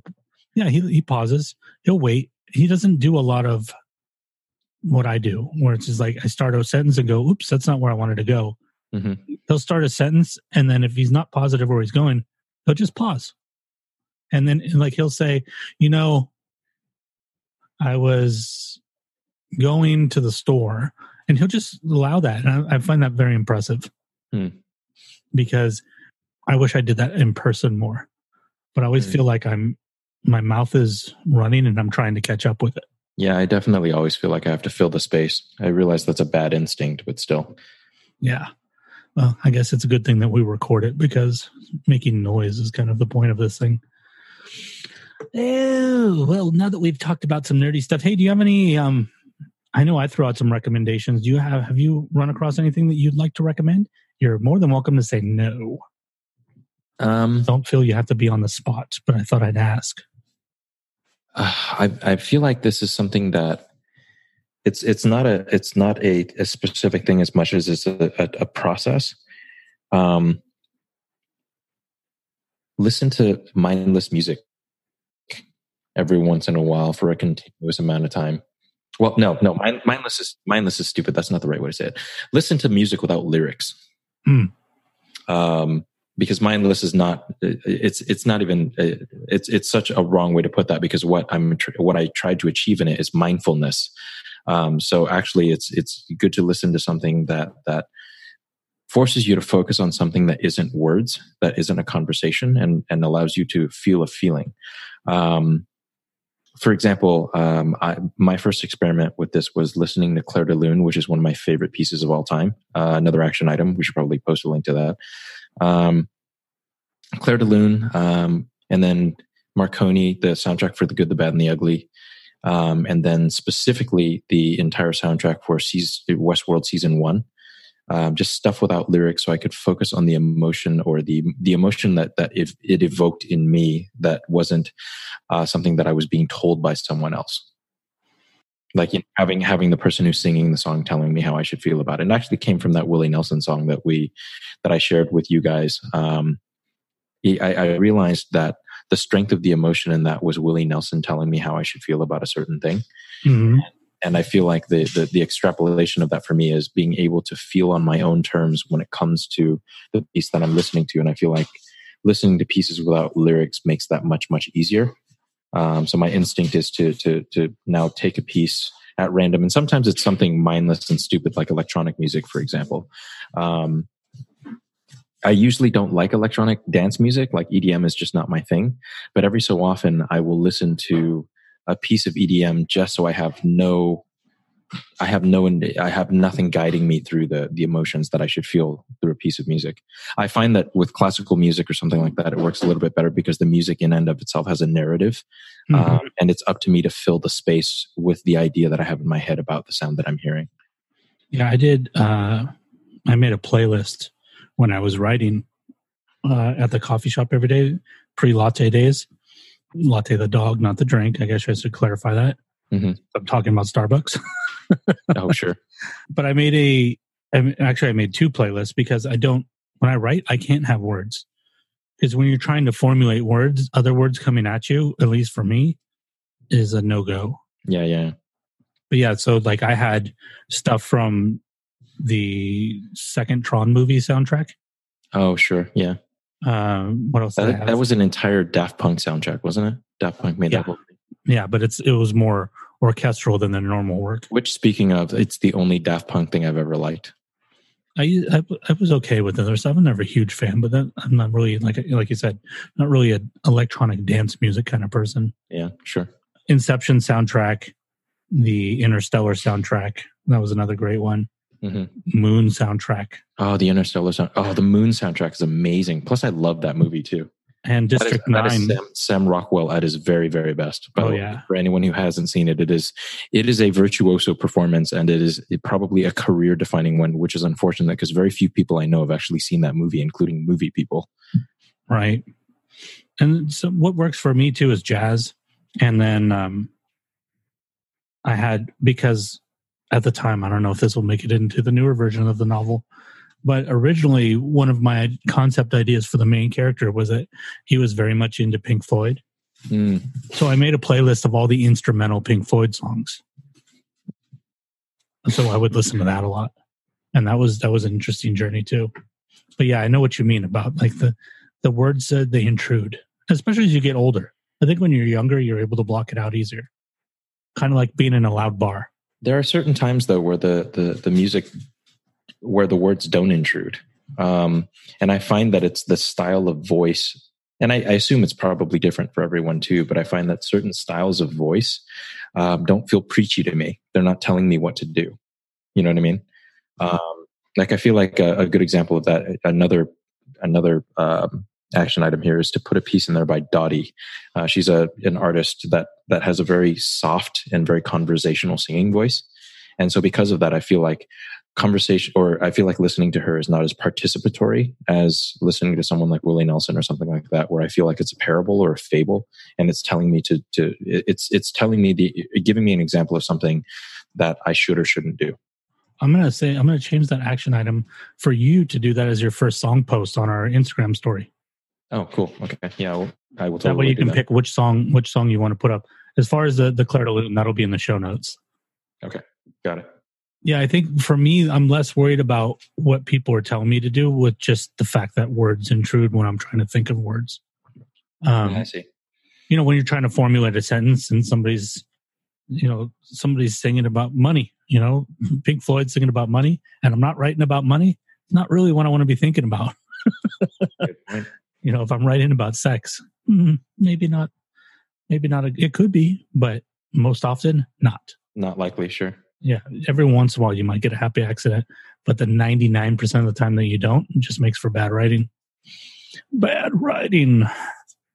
Bow, bow, bow. My friend Ken used to write to music with lyrics, but he would find very specific songs or artists that matched what he was trying to write. Mm-hmm.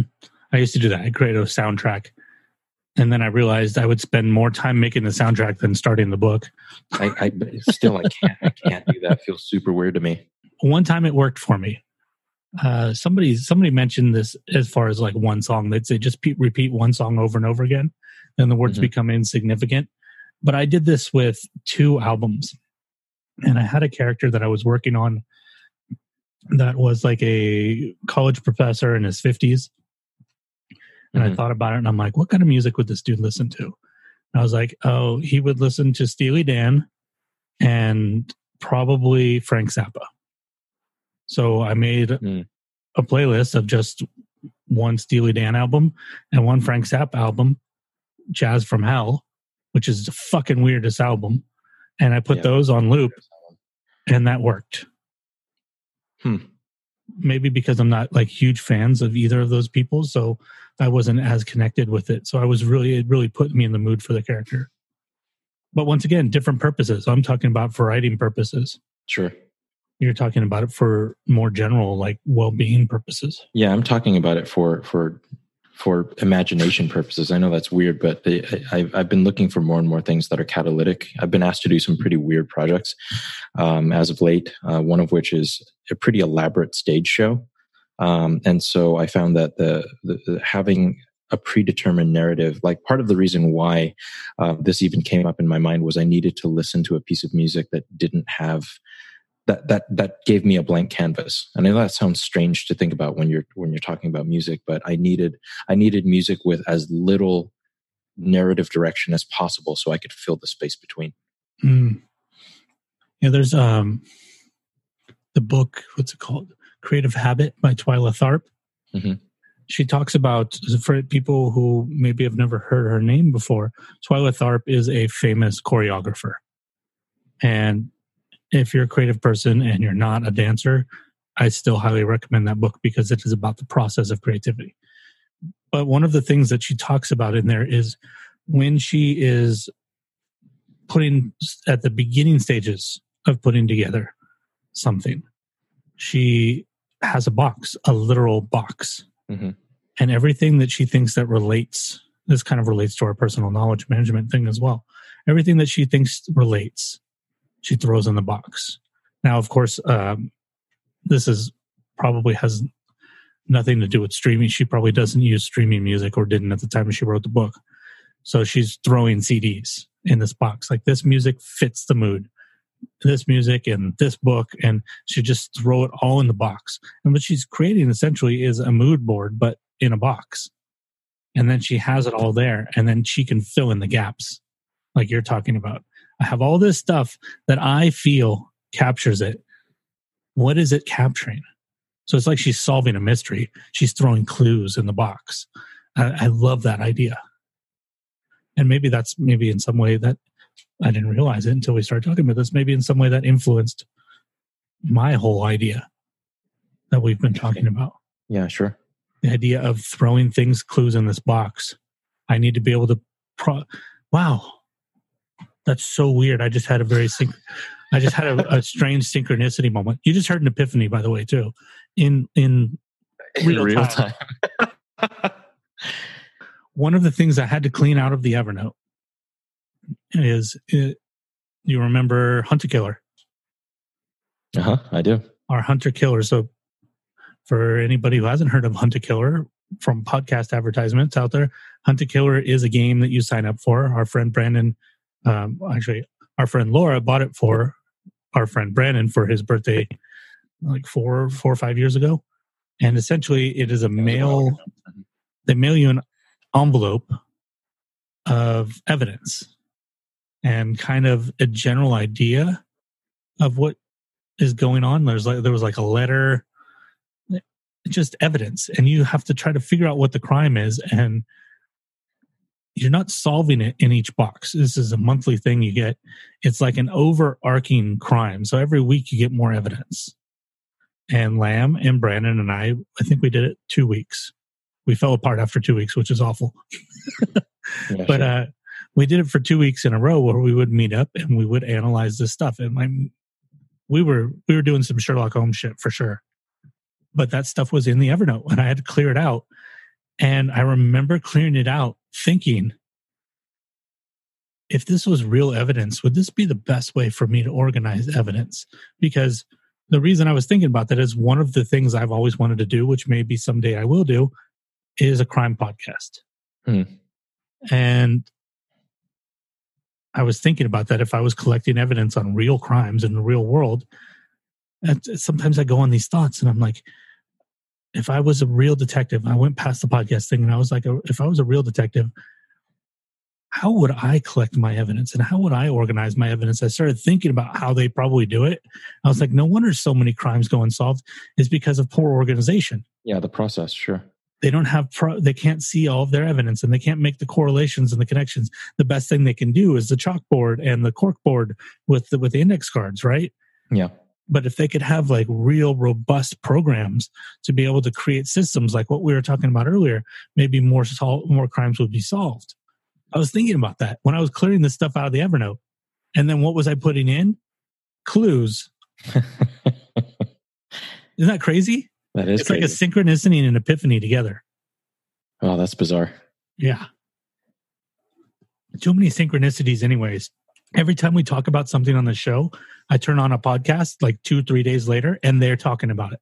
Yeah, that's still really weird to me, by the way. And it's been happening for so long and so consistently that I don't understand how or why. That's I can't even remember all of them. Big time scary people and people I really respect too, like the one you sent me with Ricky Gervais and Sam Harris. I mean, Right. What the hell? Are you Literally, serious? that was the next day. Lamb and I talked about, you guys didn't hear it till Monday, but last Friday, Lamb and I talked about that intent conversation. And it wasn't even the next day. It was that afternoon. That means that we were talking about it at the same time as them. Yes. And Sam Harris released an episode with Ricky Gervais talking about exactly what we were talking about. And I don't mean for a second, the bulk of their episode. Damn it. And not only that, Sam Harris made an argument that I made in an episode of a show, older show. And I'm not saying he's listening to our show, by the way. I'm just saying this is synchronicity. But you remember how one time I said something about, we were talking about forgiveness for people who like Louis C.K. Mm-hmm. Now, what's his path to redemption? Sure. Joe Rogan talks about it a lot. You and I talked about it. And I said it was strange how liberal people were not willing to allow path to redemption for people who mess up in a social way, but then they also wanted to accept the fact that somebody could go to prison and come out changed, and that they should be able to get a job, which they should, of course. Of course. And you and I talked about how that was a weird thing that some liberal people couldn't see that those two were the same thing. And that was he had never made that argument before, and he made it in that episode. And I was like, hey, motherfucker, that's my idea. Son of a bitch. But then there was Tom and I talked about, or was it you and I that talked about the moon landing? We have talked about the moon landing. I don't know if it was what we're talking about specifically. That one of the two of us, or one of the two of the three of us, there's a good way to say it. Two of the three of us were talking about the moon landing, people thinking it was faked. And then Boogie Monster, 2 days later, released a podcast called Moon Landing, talking about exactly that. Oh, God. I mean, it happened to me like 5 times in like 7 days, where I'm like, wait, what is going on? Am I inside of a fucking video game right now? Well, I feel like a lot of it is because the world gives us these morsels of direction when it comes to how the general consciousness of, and I don't want to assume that I'm one of these people, but if you're more intellectual than the standard populace, then you're going to be thinking about these things because this is where the world needs people to be thinking. Right. Like it's a social correction or a cultural awareness that forces smarter people who think of these high-minded ideas to try to find correlations or try to find connections or try to find direction or evolution of these ideas in such a way that they can then articulate it to other people who, for lack of a better way of saying it, to make it easier for people to digest it. And I feel like that's what we do on almost a constant basis. We're trying to take a lot of really complex ideas and distill them down to the most important core concepts, not just for other people, but for ourselves as well. Right. Yeah, because if there's one thing that I think all these conversations boil down to is reason. Yeah, sure. Absolutely. Are you on the left or you're on the right? I don't give a shit. I'm not on the left or the right. You know what side I'm on? I'm on the side of reason. Yeah. Like where should we go as a society? And I don't even like using the word should, but there's a certain direction that. Well, it's good to use in a question, I think. Yeah, exactly. And in this particular case, I'm not trying to tell anyone what to do, but there are definitely things that we as a society and a culture need to look out for. Yeah. I think should is powerful and useful in questions, and it's didactic in answers. I agree with that completely. If there's no question at the end of something that used the word should in, then you're probably being an asshole. Yep. What there's the weird thing about these synchronicities too, though, Lamb, is it's not even the big ideas that we have synchronicity on. You and I I made a reference to you in an episode about Excite Bike. And that came up in that Boogie Monster episode. They're like, blah, blah, blah, Excite Bike. And I'm like, what the fuck? Or Tom and I talked about the Grateful Dead. I even named the episode The Grateful Dead is Matthew McConaughey. And then the next day, Joe Rogan's talking to Reggie Watts, and they talk for like 15 minutes about the sound of the Grateful Dead, which is what Tom and I were talking about. Oh, man. It's really weird, like to the point where I'm like, maybe this is a simulation. Oh, man. And the programmers are getting lazy because the shit is showing up in all these same places. Well, if that's the case, then I like the simulation as it stands now, because that means that they're preparing us to be what's next. And that's kind of nice. Next level. Yeah, we are the next level, or at least the programmers that are programming the world that we are making us the next level purely, but not by our choice or because of our skill or anything like that at all. It was purely because that's just what's happening. Well, it depends what kind of game we're in. Yeah, that's true. Because if this is a war game, I don't want to know what the next level's like. Well, maybe this is a comedy, and we're the farce version of all of these other smart people. Or as I like to call it, the fart version. Fart version. We are the fart version of Sam Harris and Ricky Gervais. Oh, there's so many lines in here I could use as a title. Like Ricky, by the way, is one of my intellectual heroes. So he would greatly appreciate being called the fart version of anything. So Ricky, if you're out there and you ever hear this, I am your fart. That's one of the things. Yeah. Suck on that one, Chad. If we hadn't had so many episode titles lately that terrified people, I might title it "I Am Your Fart." Oh man! But Ricky Gervais is a great Gervais. God, I'm going to correct everyone who gets that wrong. He doesn't say the S. It is the yes. He does. I haven't heard him say the S. Trust me. Well, Ricky, after hours and hours of podcasts and various other things I've heard of his, trust me, there's an S in there. It's Ricky Gervais. The thing that's great about Ricky is, I'm just never going to say his last name again. The great thing about Ricky is that he kind of does, he fills a similar space that I think that we at least try to fill, in the sense the ability to oscillate between lowbrow and highbrow. Absolutely. 100%. He can make a ridiculous, like not even like dirty joke, just a plain old stupid joke, and then talk about like something like astrophysics. Absolutely. He can talk about religion. The same guy that can talk intelligently about atheism can also produce The Office. That's why he's my hero. I love that guy. I just need to, I've only seen like 4 episodes of The Office ever. It was the English version. Actually, if you want to do anything, listen to the Ricky Gervais show, which is his podcast. Well, it was originally a radio show, but then he did a podcast with Stephen Merchant and Carl Pilkington. It's pure genius. It's hilarious, and it is probably the predecessor to what we understand as his humor on The Office. That's interesting. Yeah, because like I said, I've only seen 4 episodes. They were of the English show. I've never seen the American show. It's also pretty solid. Somebody out there is shocked. That's like saying I've never seen Star Wars, which I have. Or Arrested Development. Blasphemy. Yeah, I don't know if Arrested Development fits as high as those other two, in the sense that people wouldn't be too shocked if I said that. Yeah, I don't disagree. Because it's Netflix, maybe. Yeah, good point. Like network television shows, people are shocked if you haven't seen like the big network television shows. Because there's like this assumption because it's on network that it's universal. Yeah, like anyone who hasn't seen Cheers. Or I've never seen The Simpsons. Like, what? Have you been living inside of a Ugandan hut? Like, no, my parents didn't want me to watch it's weird because my parents are very liberal. But I was not allowed to watch The Simpsons when I was a kid because Bart Simpson was a bad influence. My mom hated Bart Simpson. Yeah, all parents. My mother was the same way. Like the Simpsons was dangerous. Yeah. And it's because, it was intelligent in a way that probably terrified people, where they're like, "Ooh, this is, it still is. It's morally complex."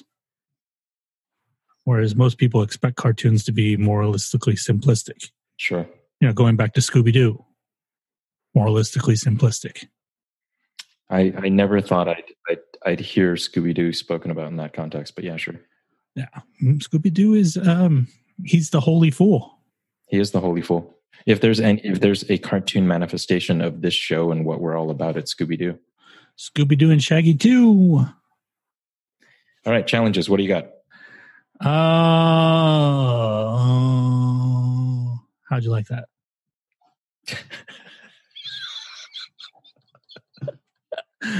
It's still better than your pee moment, which is still the weirdest thing that's ever been on this show, and that's saying something. I'm gonna do the things instead of just talking without thinking from now on. Sure. Get used to my groans. I was supposed to tidy up my room. Oh, actually, action items first. I was supposed to put up a photo of latte on my lap. I did that. You were supposed to find out what the name of the @ symbol is. Did you do that? Ah, crap, I did not. Good, because I did it just in case. Who's got your back? Ladies and gentlemen, you're not going to believe this, but the @ symbol is called the @ symbol. There's no other name for it. You're a fucking idiot. There literally is no other name for it. I am so fucking serious. Oh, that was amazing. I was expecting something, but I feel like if we used sound effects, that's the part where a drum roll would have been really nice. Or womp, womp. But I didn't want to end there because I did find something very interesting because I wanted to understand why it is what it is. So I'm going to read a little bit of this because first of all, I just want you to imagine this in your mind. The earliest yet discovered symbol in this shape, which is the @ symbol shape, is found in a Bulgarian translation of a Greek chronicle written by a guy's name that I'm not going to pronounce in 1345. What the hell? Held today in the Vatican Apostolic Library, it features the @ symbol in place of the A in the word amen. Okay. Why? That's so imagine not knowing that symbol had such a history to it and opening a book from 1345 and seeing the @ symbol. That is super weird. You would think that it's like, you want to talk about thinking it's a simulation. We're in a simulation. You would think, you're like, wait, no, this is revisionist history. What the fuck is this? No kidding. But what's fascinating is nobody's positive where the symbol came from. There are 4 theories. I'm not going to read them. I'll just try to summarize them. One theory is that it was originally abbreviation. Actually, I should clarify that in every single case, the @ symbol does not symbolize just @ it symbolizes each @ because it was originally used in monetary ledgers. So when you bought $12 at the price of $1, that would be 12 apples @ symbol $1. So each @ 1. Got it. Yeah, exactly. Okay. Yep. So it wasn't just @ it actually originally meant each @. It only became @ when we started using it in the context of email addresses. Got it.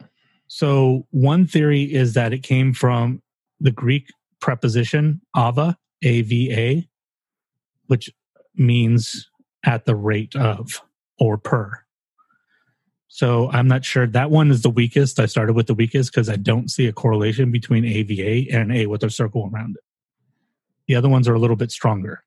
This one was that they believe that the medieval monks abbreviated the Latin word ad, which meant to, toward, by, or about.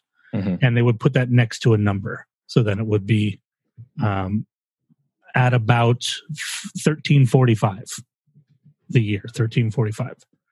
And they said that maybe they did this because they were handwriting and everything, so it would save ink and it would save time. Seems a little weak because going from 2 letters to 1 letter doesn't seem like that big of an abbreviation. Huh? A little dubious, yeah. Yeah, I mean, you think that if you're going to abbreviate something, you'd maybe abbreviate a bigger word like biblical. You save a lot of letters there. At B, like the @ symbol with a B in the middle of it. Yeah, but the reason for this argument, even though it's a little dubious, as we said, is because the original letter D, didn't have a straight up and down like it does now. it had a curved top. It curved to the top over itself. So you think of it like a reversed 6. You know, like if you put a 6 up backwards. That's kind of what the D originally looked like. And you could see that if you just continued that, you would have the A with the circle around it. Sure. Very Makes similar. sense. Yeah. So that's why that theory exists, even though the AD to save ink is stupid. But the other two that I particularly like is one, that it stood for at each, and that symbol is a combination of the letter A and a lowercase e, which I can totally see. Yeah, I can see that. So that one would be Venetian merchants shorthand symbol. And then the last one would be, it's a stylized form of the French word for at, which is A with an accent over the top pointed to the right, also known as accent grave. And that one you can see as well, that if you were handwriting that, the way that symbol is typed, you have an A and then you have a little accent over the top. So you have to pick up your pen. But if you draw an A with a circle, it's all one motion. Oh, yeah, you don't have to pick up your pen. And when you're writing script, not picking up your pen is a big deal. That's why we have cursive. Holy crap, this is the nerdiest episode ever. Totally. This should scare off anybody. Yeah, if you didn't hate the show before, you should really hate it now. If you can't deal with us going 1 week talking about buttholes and then the next week talking about personal information management, this is the wrong show for you. And let me tell you about the fucking at symbol. Oh. Let's talk about that for 30 minutes. I just thought that was fascinating. But, I'm into like word etymology. Oh, yeah, of course. I love seeing that shit. I mean, I'm currently dating a linguist, so believe me. Dun, dun, dun. We discuss this kind of stuff probably far too often and way into the night. Well, now you can tell her all about the at symbol later. Sexy. Yeah, she will. Talk. I know, that's super sexy. Let me tell you about the at symbol. Are you aware that the original name of the at symbol is the at symbol? Yeah, and it means at each.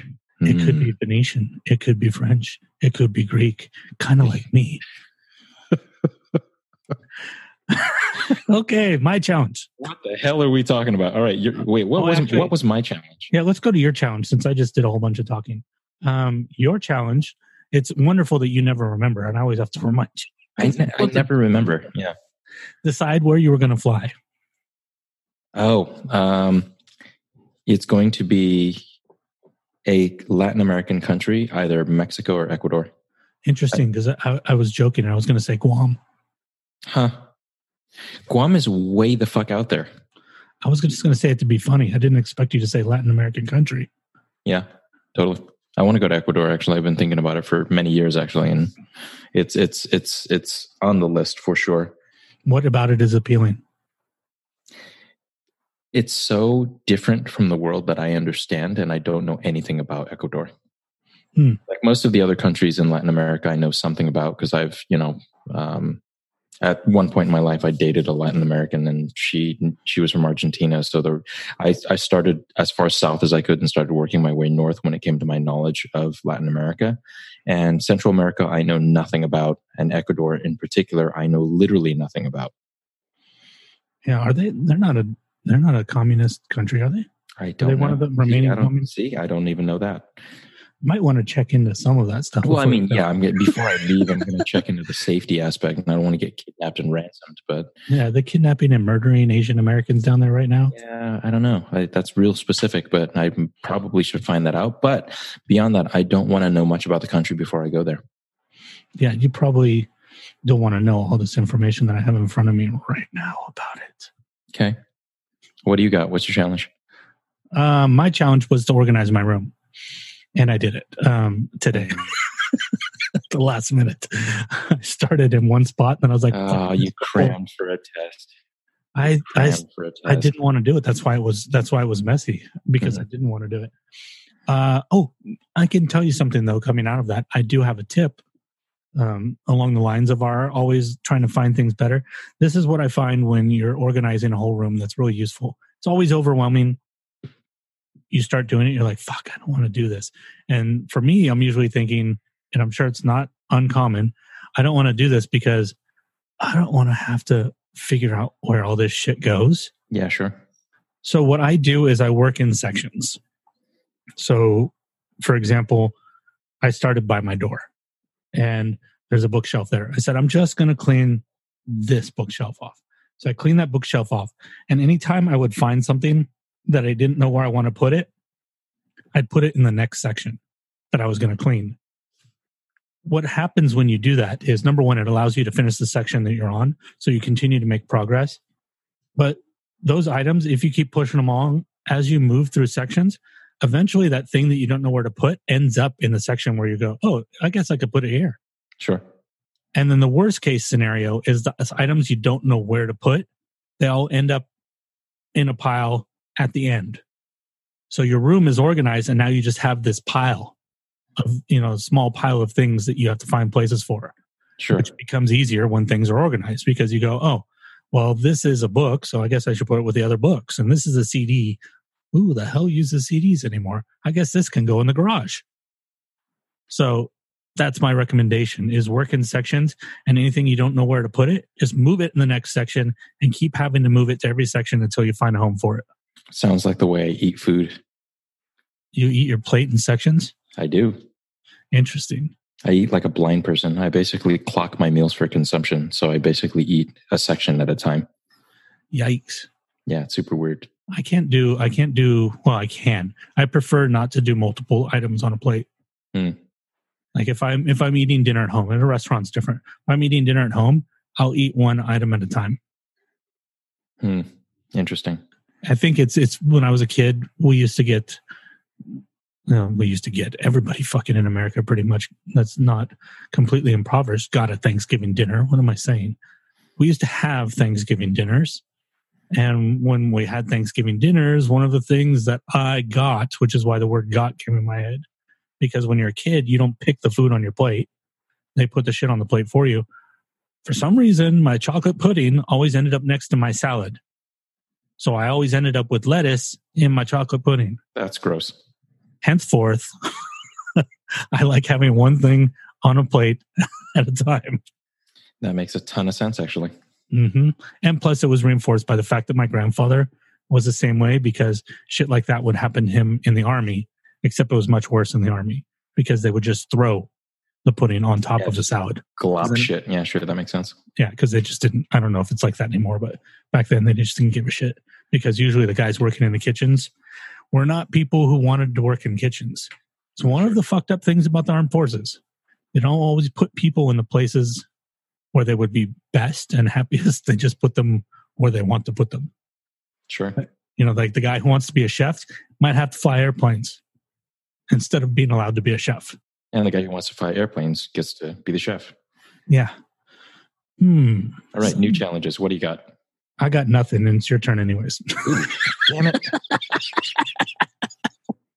You're not allowed to do that. Okay, but Yes, I am. You started, so you have to go. I can't go twice in a row. Right, I actually do have one though. This is exercising a pretty big ghost in my life. I'm going to get rid of the piano that's in my house, which does not belong to me, belongs to my ex, and replace it with a piano that I want, which I'm going to be acquiring this week. So I'm going to do a piano swap. I got to write this down. Piano swap. And you're saying that you're going to do that by next Thursday? Yes, in all likelihood, unless something horrible happens between now and then.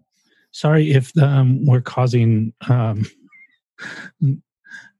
disruption in your brain on timelines, because we're talking about in the actual days, and you guys are not going to hear this. Oh, that's true. On Thursdays, but we record on Thursdays usually. So if you hear us say Thursday, that's because that's what day it is for us. Yep. My challenge. I want to do a good one. I really want to do the cleaning my room or organizing my room. That was a good one because it was actually challenging to me, and it actually benefited me. I feel a lot better being in this room. I am going to. Damn. I know what I got a good challenge. Okay, I know. My challenge is going to be for the next week to do everything exactly the way it's set up to be done and not try to tweak, alter, or improve anything. Huh. To just leave everything as it is for 1 week, just to see what happens. Interesting. That's actually an interesting one. Yeah, that's fun. Anybody knows that it's very difficult for me because I think like a software engineer. Mm-hmm. I'm always looking for bugs. Yeah, except the bugs are in your own brain. Yeah. Well, not always. Sometimes I have to change things because I just don't always share my reasons. Like, for example, one thing I changed was, creating that landing page for the Instagram, mm-hmm. because when Julie's episode came out, I realized that anybody directing someone to our Instagram page to check out the podcast probably wasn't going to have a very easy path to listening to an episode. Sure.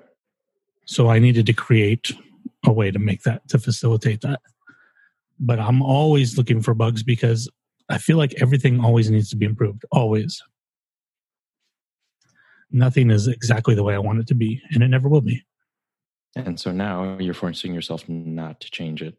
Yes, because I want to see what happens. There's also, you got to understand, and I've been definitely guilty of this in the past, is changing too much, too often. Oh, yeah, sure. I mean, that's based in insecurity. Not necessarily always insecurity in myself, but insecurity in what I've created. Mm-hmm. Like, oh, this isn't strong enough or whatever. So forcing myself to watch and not being able to fix everything is kind of like, it's like a stoic practice. Worst case scenario. Find out what that is. Got it. Okay. Those are the challenges. And if you guys would like to follow me on Patreon, you can follow me at patreon.com/Holyfool Productions. Since last time I recorded with Lamb, I put up a list of all the podcasts that I am subscribed to. People ask me that very often. That one is a public post. So if you go over there and you're not a patron, you can check that one out. Pretty positive I made that public post. Maybe I should check before I say that. Pretty sure. And if not, I'll change it to that after this, now that I said it. I also put out an episode of what I want to talk about, where I talked about the idea of juggling long-term projects with short-term projects and a few other things that I can't remember right now. And can you believe it, Lamb? I'm actually currently at 81 posts on my Patreon. Oh, dear God.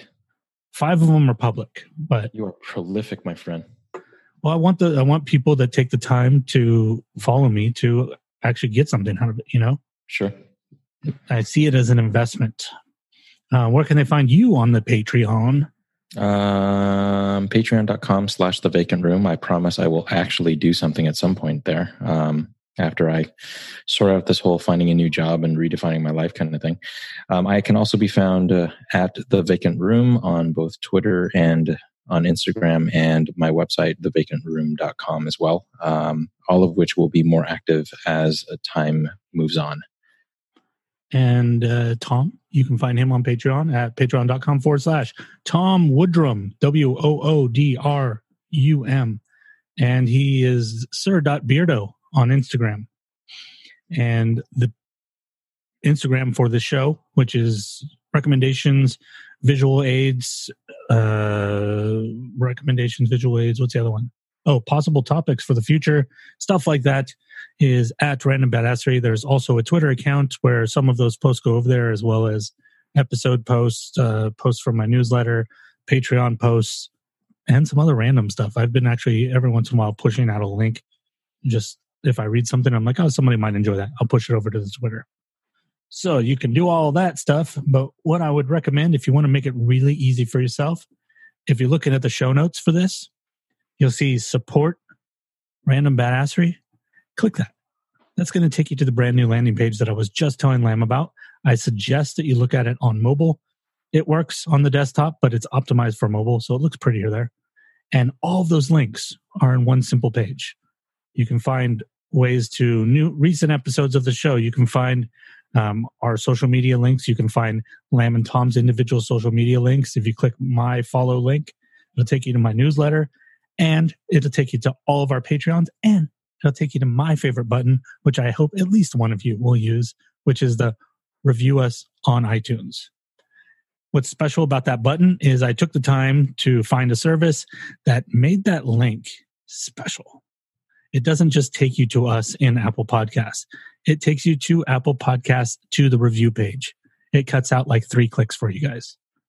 So please use it. Even if it's a brief thank you guys for sticking around this long and anything like that. We would love to hear it. Anything else? Any parting words or farting words for that matter? Ricky Gervais, please email me and let me, or you know what, hit us on any of the social media things and tell Chad why he's wrong at pronouncing your name. Don't DM us on the Instagram. Please do that, actually. I would love to get a DM from Ricky Gervais scolding us for something. That'd be... I'll delete it. Don't even think about it. Why can't they let you like say, I don't want DMs and just like turn that feature off? Ugh, don't even think about it. I will hunt you down. You can do whatever you want, Ricky Gervais. It actually really wouldn't be hard to find you. Okay, well, that's it for me. Bye-bye, babies. Bye.